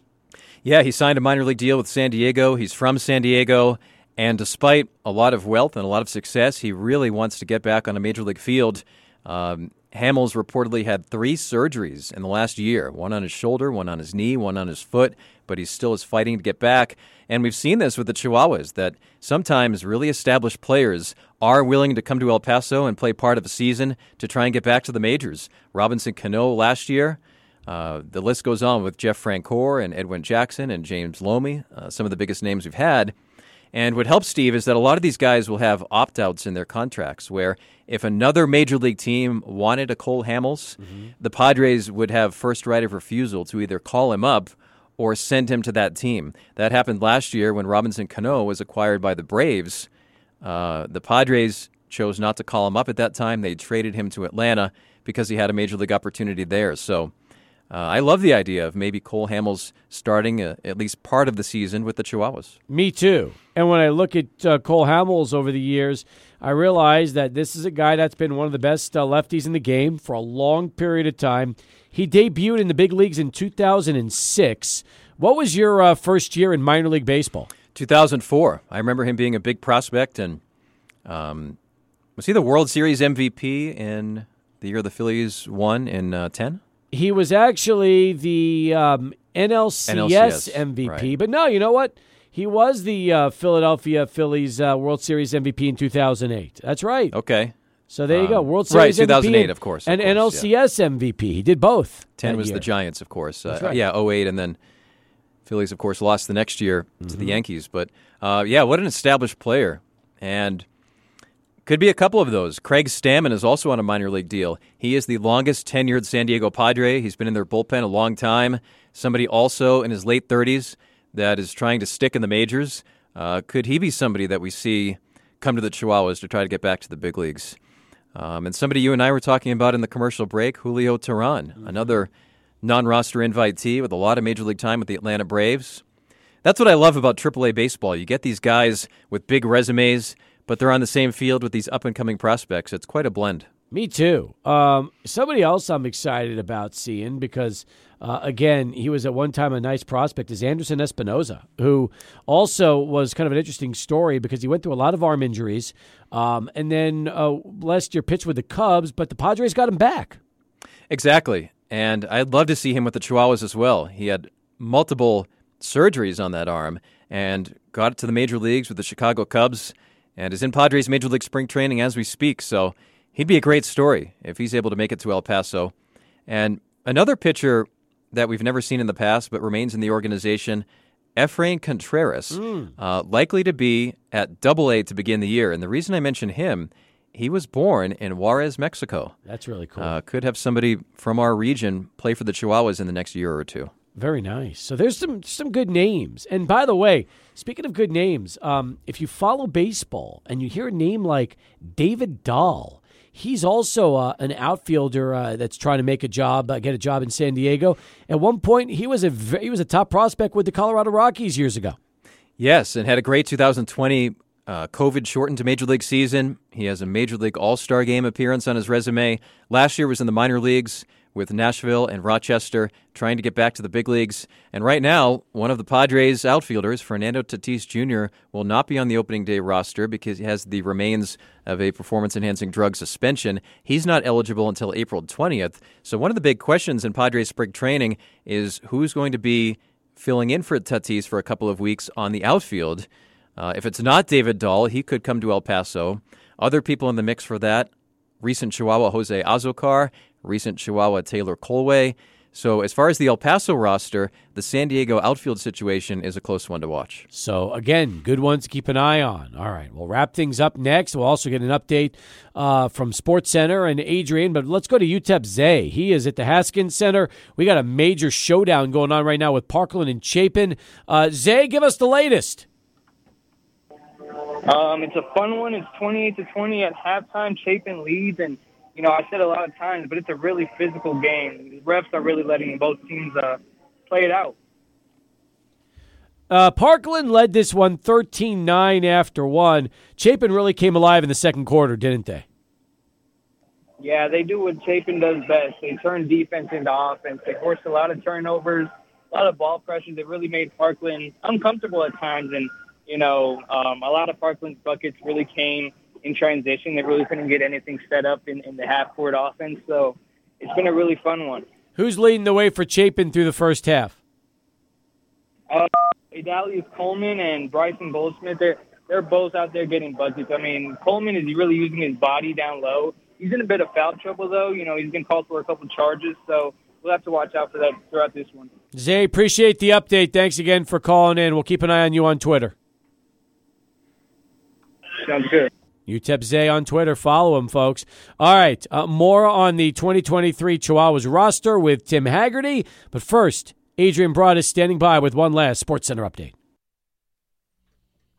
Thank you very much. Tales from the Dugout, folks. The latest efforts from Tim Haggerty, 1001 humorous, inspirational, and wild anecdotes for minor league baseball. It's going to be released March 28th, a month from today. And Tim has been joining us all show since he arrived about 20 after 5. And we're talking Padres, we're talking Chihuahuas, we're talking 10th anniversary roster. All right, so we mentioned some of the players in the outfield. We've also touched on the pitching staff. Who are some of the other names we should keep an eye on here as they get ready for the 23 season? Yeah, I think the catching should be strong for the Chihuahuas. Michael Cantu will be back as a backup, I would expect. Brett Sullivan will be back. He's on the Padres' 40-man roster and had a great hitting season last year. As far as some new catchers, there is an excellent defensive catcher who was at Double-A last season, Chandler Siegel. And talking to Philip Wellman, the new manager for the Chihuahuas, during his visit to El Paso, Siegel's somebody that he mentioned that he's excited to work with. So I think the Padres should, in the Chihuahuas case, the Padres should be supplying some really strong players behind the plate for this year's team. Pedro Severino is a non-roster player also. Here's a guy that's got a lot of big league service time. Exactly, yeah. It'll be interesting to see how the Padres' major league catching situation unfolds. Austin Nola is the starter. Right now, if you go to Padres.com, the recent Chihuahua, Luis Campusano, is listed as the primary backup. Of course, the National League has the DH now, so I think Campusano has a good chance to be on the Padres' major league roster, where he can also do some DHing when he's not catching. And it'll be interesting to see if Severino makes the major league team and plays the role that Jorge Alfaro did last year, a backup catcher who can DH a little bit as well. We've heard a lot about Jackson Merrill, the top prospect in the system right now at shortstop. Should we expect Jackson to debut in Double-A this year? Is that what you're hearing? I think at best Double-A, maybe even High A. He was at Lake Elsinore last season, low A ball, could go to High A Fort Wayne, possibly to San Antonio. But the Padres have had some infield prospects over the past couple of years that rose quickly. We saw C.J. Abrams last year as a 21-year-old playing for the Chihuahuas, which is a very young AAA player. and he's expected to be the Washington Nationals starting shortstop this year after being traded in the Juan Soto deal. And speaking of that, Mackenzie Gore, the recent Chihuahua, is expected to be in their starting rotation. So some people might say that would be a tough thing to be traded from the Padres to the Nationals, because right now San Diego is such a great contender, and the Nationals are likely to be a last-place team. But for guys like Abrams and Gore, suddenly they're getting regular Major League time, so it's a great opportunity for them. They wouldn't have had it in San Diego. It's just exactly. Facts. So I agree with you. Alfonso Rivas, veteran first baseman, 26-year-old in the Cubs system. Should we expect to see Alfonso Rivas patrolling first base this year for the Chihuahuas? Yes, I think it'll be him, and perhaps a combination of him and Rangel Ravelo. Ravelo has Major League time with the St. Louis Cardinals and had some great AAA numbers with Oklahoma City a couple of years ago. He's from Cuba. So Rivas and Ravelo, I think we'll see some strong hitting. Taylor Colway, mostly an outfielder, but plays some first base as well.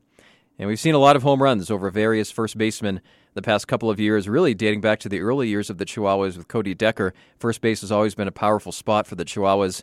Last year, Adelín Rodriguez, for example, hit great. So should be a lot of pop out of that position. Meanwhile, as far as some of the other infielders that could find their way in El Paso, I saw Tim Lopes is a non-roster invitee, Max Schrock, and Jansen Whitty, who's trying to make a comeback at the age of 33 years old. Exactly. We've seen Whitty in the past with Tacoma play against the Chihuahuas. It'll be fun to meet him in person. Another strong infielder, I think, will be Connor Hollis. He won the AA Texas League batting championship last year for San Antonio, played for the Chihuahuas a little bit. I'd expect him to be back in AAA. And there's also a couple of guys on the infield like Matthew Batten, who I would expect to have a similar role to last year, where he's with the Chihuahuas, but on the Padres' 40-man roster, ready to go if there's an injury. He went up and made it to the majors last year, but as you described earlier, Xander Bogaerts just adding to that crowded San Diego infield. I think it's unlikely Batten begins the season with the Padres. Meanwhile, as far as the rotation goes, if Jay Groom can't make the team out of spring training, then he will most likely be in the rotation. What do you think Brent Honeywell will stay as a starter, or will he probably work as a reliever? I think there's a chance that he'll be a AAA starter. Honeywell, a one-time tremendous prospect who has had some arm surgeries, spent most of his time in the Rays organization. I think is someone we could see in El Paso in April. That'll be fun for me next week. I'm going with a couple of Chihuahuas employees to Padres spring training for 2 days, and that's always a good time to interview people, speak to the coaches, get a feel for what names could be coming to El Paso for our preparations. But speaking of the rotation, I'd expect Aaron Leisure to be in the Chihuahuas rotation, and he quietly had a great season last year, only allowed a couple of runs from mid-July until the end of the season. Jared Koenig came over from the A's organization. He was at AAA Las Vegas in the past. I think he could be somebody that's on the Chihuahuas pitching staff as well. Could you imagine, though, if we have Cole Hamels and also Julio Teheran both as starting pitchers for the Chihuahuas to begin the year? It's amazing. I mean, two guys add up how many Major League appearances they've had. That would be unmatched in AAA. It really would be. So March 31st, it all kicks off, Hags, and at home. I mean, normally you're on the road in April to begin the season. How nice is it to be starting it off at home this year? Yeah, I love the Chihuahuas' early season schedule. It's 3 games at home, then on the road for 6 to Sacramento, and then back for a 6-game series against Albuquerque. And another storyline you and I didn't really mention here, but players who are suspended do have the chance to have a rehab assignment. And one of the Padres' biggest stars, Fernando Tatis Jr., is currently on suspension. I don't know what the plan would be there, but the Chihuahuas do have a nice homestand leading into the days that he is eligible to come back. So it is a possibility that he plays for the Chihuahuas during a homestand. He has never played in El Paso. We should note that. Spent a lot of time in San Antonio, both as a AA player and then in the big leagues on his rehab last year before the suspension began. So it would be nice if we see that. There's a funny story about that if we have a minute. Of course we do. It's Hags. Okay. Fernando Tatis Jr. has almost played for the Chihuahuas 3 times. 2018, he's at AA. And the word was, remember that year the Chihuahuas had a great team. And the word was that Tatis was perhaps going to come up from AA and play for the Chihuahuas in the playoffs. Mm-hmm. But then he slid into second base and injured his thumb at AA, and it ended his season. Then in 2019, I had a Padres executive tell me, you guys are going to have a stacked team. You'll have Naylor in right field. You'll have Tatis at shortstop. And that was the plan until the very end of 2019 Padres spring training, when Tatis just played so well. He had veteran players like Eric Hosmer and Ian Kinsler approach the general manager and say, we got to have Tatis on this team. So Tatis did not come to AAA that year. Then the third and final time. Last year, he is coming back from injury. He's at AA San Antonio. This one was just a possibility. It was not definite, but the word was that potentially he might play for the Chihuahuas on rehab, and then he got suspended. So this guy keeps avoiding AAA. Maybe someday we'll see him. Crazy stuff. Webster Rivas, I know, is good friends with Tatis, but he's no longer with the Padres organization, correct? That's right. Webster was a Chihuahuas catcher and a nice guy. Don't know his status. All right. Well, listen, this has been a great discussion. I'm so happy for you about the book. Congratulations. Let's work on that autograph signing at the ballpark. Adrian had great ideas with you doing autograph signings around the PCL, that you should, whenever you go to a city to call a game, you should maybe hit either a local bookstore or a Barnes & Noble and see if you could also do a book signing in each of those PCL towns while you're there.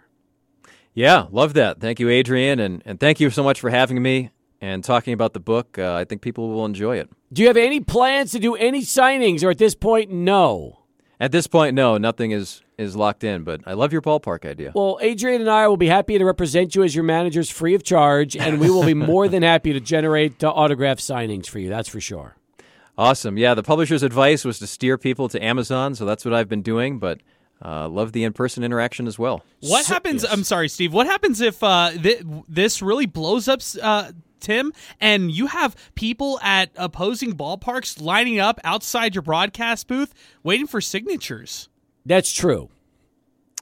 That would be an honor. Anybody that bought my book and wanted to talk about it, I'm happy to do it and happy to sign it. So, yeah, right after the post-game show, be like Cal Ripken during his streak-breaking season, the way he'd sit there and sign for hours and hours after games. Maybe that'll be me.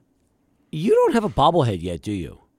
No, I'm okay with that. When is that going to happen? When is the Tim Haggerty bobblehead giveaway going to be taking place? So if you look at the announcer bobblehead world, typically it is attached to something like some kind of milestone game, 4,000th game or something. So maybe in a couple of years we can talk about that. But when are you getting close to 2,500? This year? I've called around 2,200 okay, so it won't be this year. games. So probably maybe next year or the year after. Is should we wait for 3,000? So yeah. Is 2,500 really a milestone number, or are we grabbing here? No, that's a good number. What about years in broadcasting? Something like that. Yeah, your 20th anniversary in broadcasting. The 20th anniversary bobblehead next year. Actually, okay, we got this. Actually, that would really be this year. This year is 20, because if you started in 04, that would make this your 20th season. I know, but then there's another factor of 2020. I didn't broadcast any Chihuahuas games in 20. Well, you know what? That's we can't control with the pandemic. We can't. I love what you guys are doing, but let's focus on the book for this year. Let's do the book this year. We want more Haggerty. We do. We want it. So, hey, listen, we'll talk to you soon enough. Thanks for the time, and thanks for being so generous, stopping in and spending so much time with us tonight. I enjoyed it. Thank you both. Tim Haggerty, nobody better. Voice of the Chihuahuas as we continue. Final countdown. We'll wrap it up next.